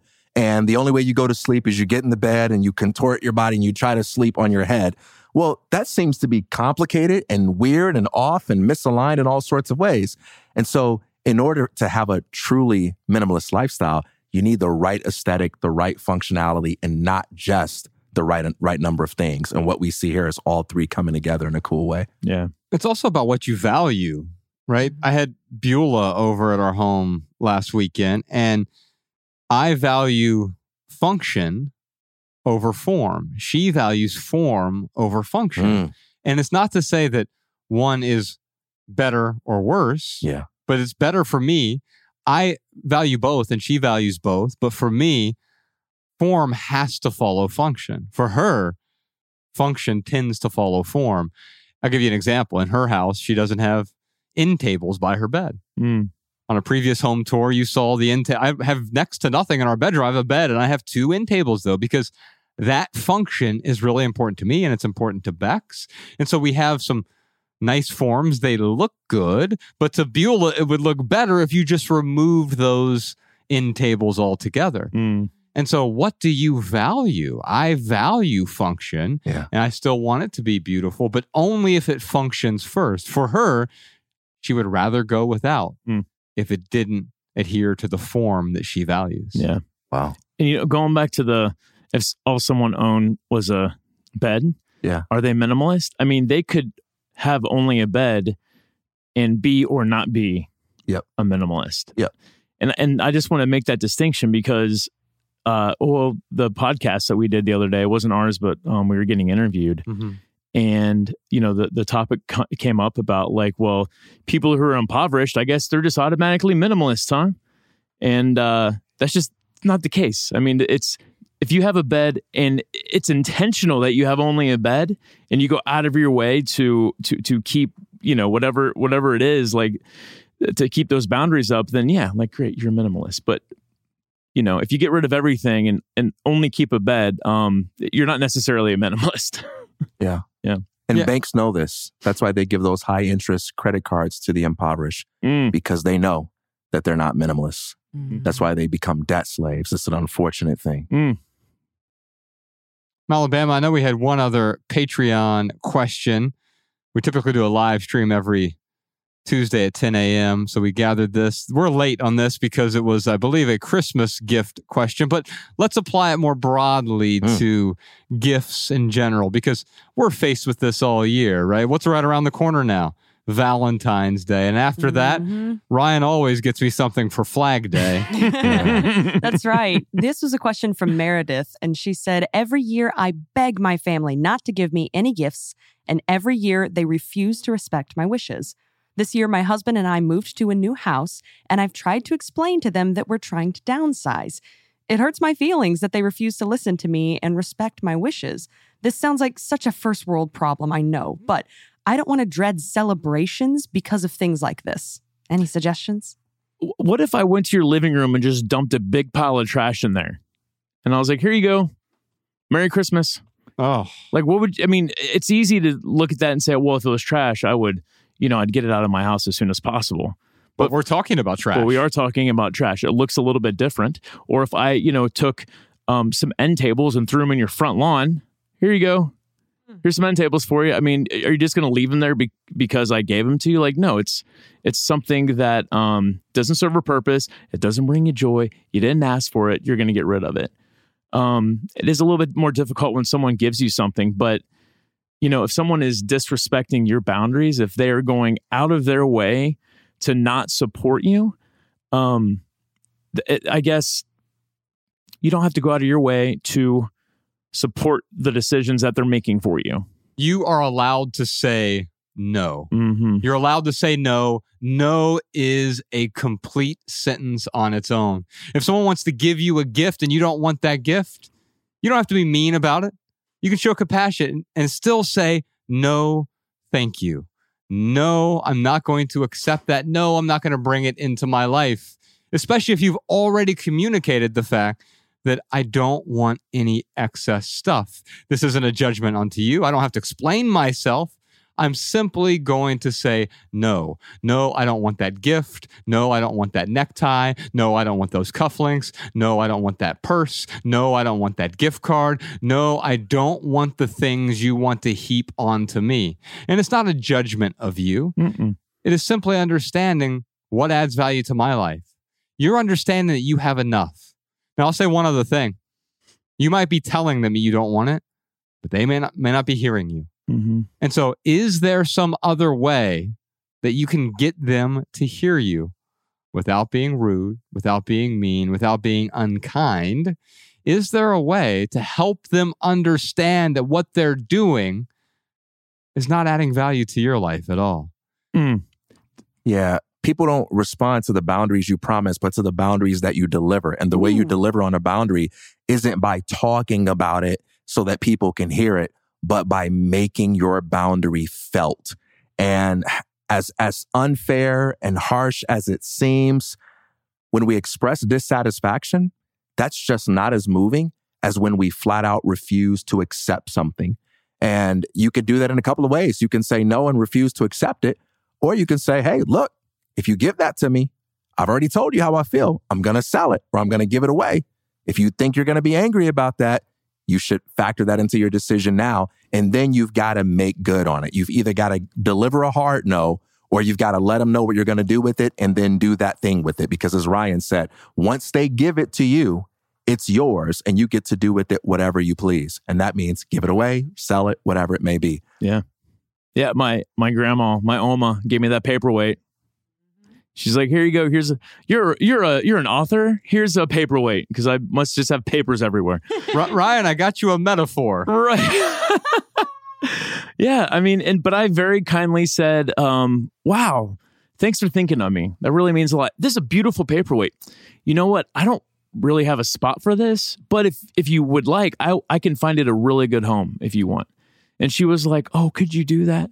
I'm like, yeah, I'd be happy to find it a good home. Oh. So I found it a good home. Now, things that you have in your house right now that people gave you that you don't want, the one thing that I would recommend, or let me just say what I would do if I was in your situation. I would call up the person who gave me that thing. And I'd say, hey, you know what? You gave me this thing however many years, weeks, whatever, months ago. It's a really beautiful thing. I don't have room for it anymore. So I was thinking about donating it or I was thinking about selling it, but I wanted to call you first to see if you wanted to do something else with it. And if not, then I will find it a better home. But I wanted to give the courtesy of calling you to see, what you would think would be the most appropriate way for me to get rid of this. I love that. I'm not saying no to you. I'm saying no to this thing because I simply don't have the space for it. And that's it. How can you argue with that? Yeah. Yes, you do have the space. Yeah. No, I simply don't have the space for it. Would you be willing to withhold the gift giving this birthday, this Valentine's Day, this sweetest day, this flag day? We should start a shop called unwantedgifts.com.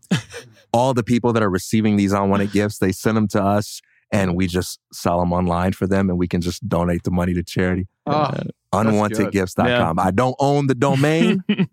Patent-pending. Well, someone's going to go buy it now. Yeah. Hopefully we can send them the gifts. Yeah. Ryan, you're going to really enjoy this added value this week. I rarely like country albums, but this one last year, it was on my list of top 10 or top 12 albums, my year-end list I do every year, which you can find, by the way, over at theminimalists.com/sound, all the way back to 2011, so the first year of our blog. I've been doing my favorite albums of the year. That's awesome. And this was one of the albums. It's the only country album I think that's ever made the list, unless you consider Rustin Kelly. He was one of my favorite albums of the last decade, and I really enjoyed it, although that was borderline country. This one, I don't know if he would consider it country, and maybe it's Americana, maybe there's some sort of folk or Western in it. His name's Zach Bryan, and the album, love the album title, American Heartbreak. And this song is called Happy Instead. All right, that's our Maximal episode for today. On behalf of Ryan Nicodemus, TK Coleman, Malabama, Podcast Sean, Jordan O'More, Professor Sean, Social Jess, Danny Unknown, Post-Production Peter, Emma the Immigrant, and the rest of our team, I'm Joshua Fields Milburn. If you leave here today with just one message, let it be this: love people and use things, because the opposite never works. Thanks for listening, y'all. We'll see you next time. Peace.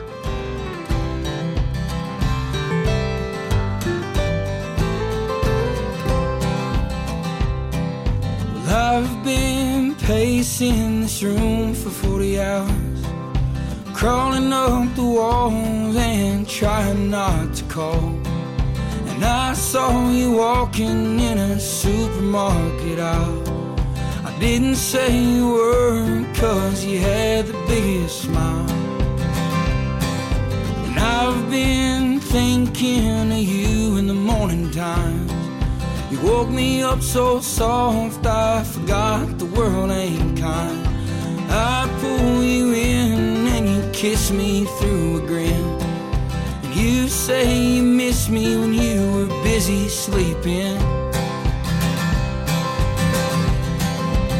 But what if I said happy instead is the way that I reckon it should be? And if you call, you'd say that you're okay. And I'd be wishing I was there, 'cause you're happy instead. Happy instead. And I've been dreaming of the life we would have had. Happy at times, but mostly just mad. Maybe it worked out, maybe it had been fine. But every day your smile ain't showing seems a waste of time. So what if I said happy instead is the way that I reckon it should be? And if you call, you'd say that you're okay. And I'd be wishing I was dead, 'cause you're happy instead. Happy instead. And it's been 10 years I haven't called you once. You called last night. Every little thing you think that you need, every little thing you think that you need, every little thing that's just feeding your greed. Oh, I bet that you'd be fine without it. What if I said happy instead is the way that I reckon I should be? And if you call, you'll hear that I was okay. And you'd be wishing you was dead, 'cause I'm happy instead. Happy instead.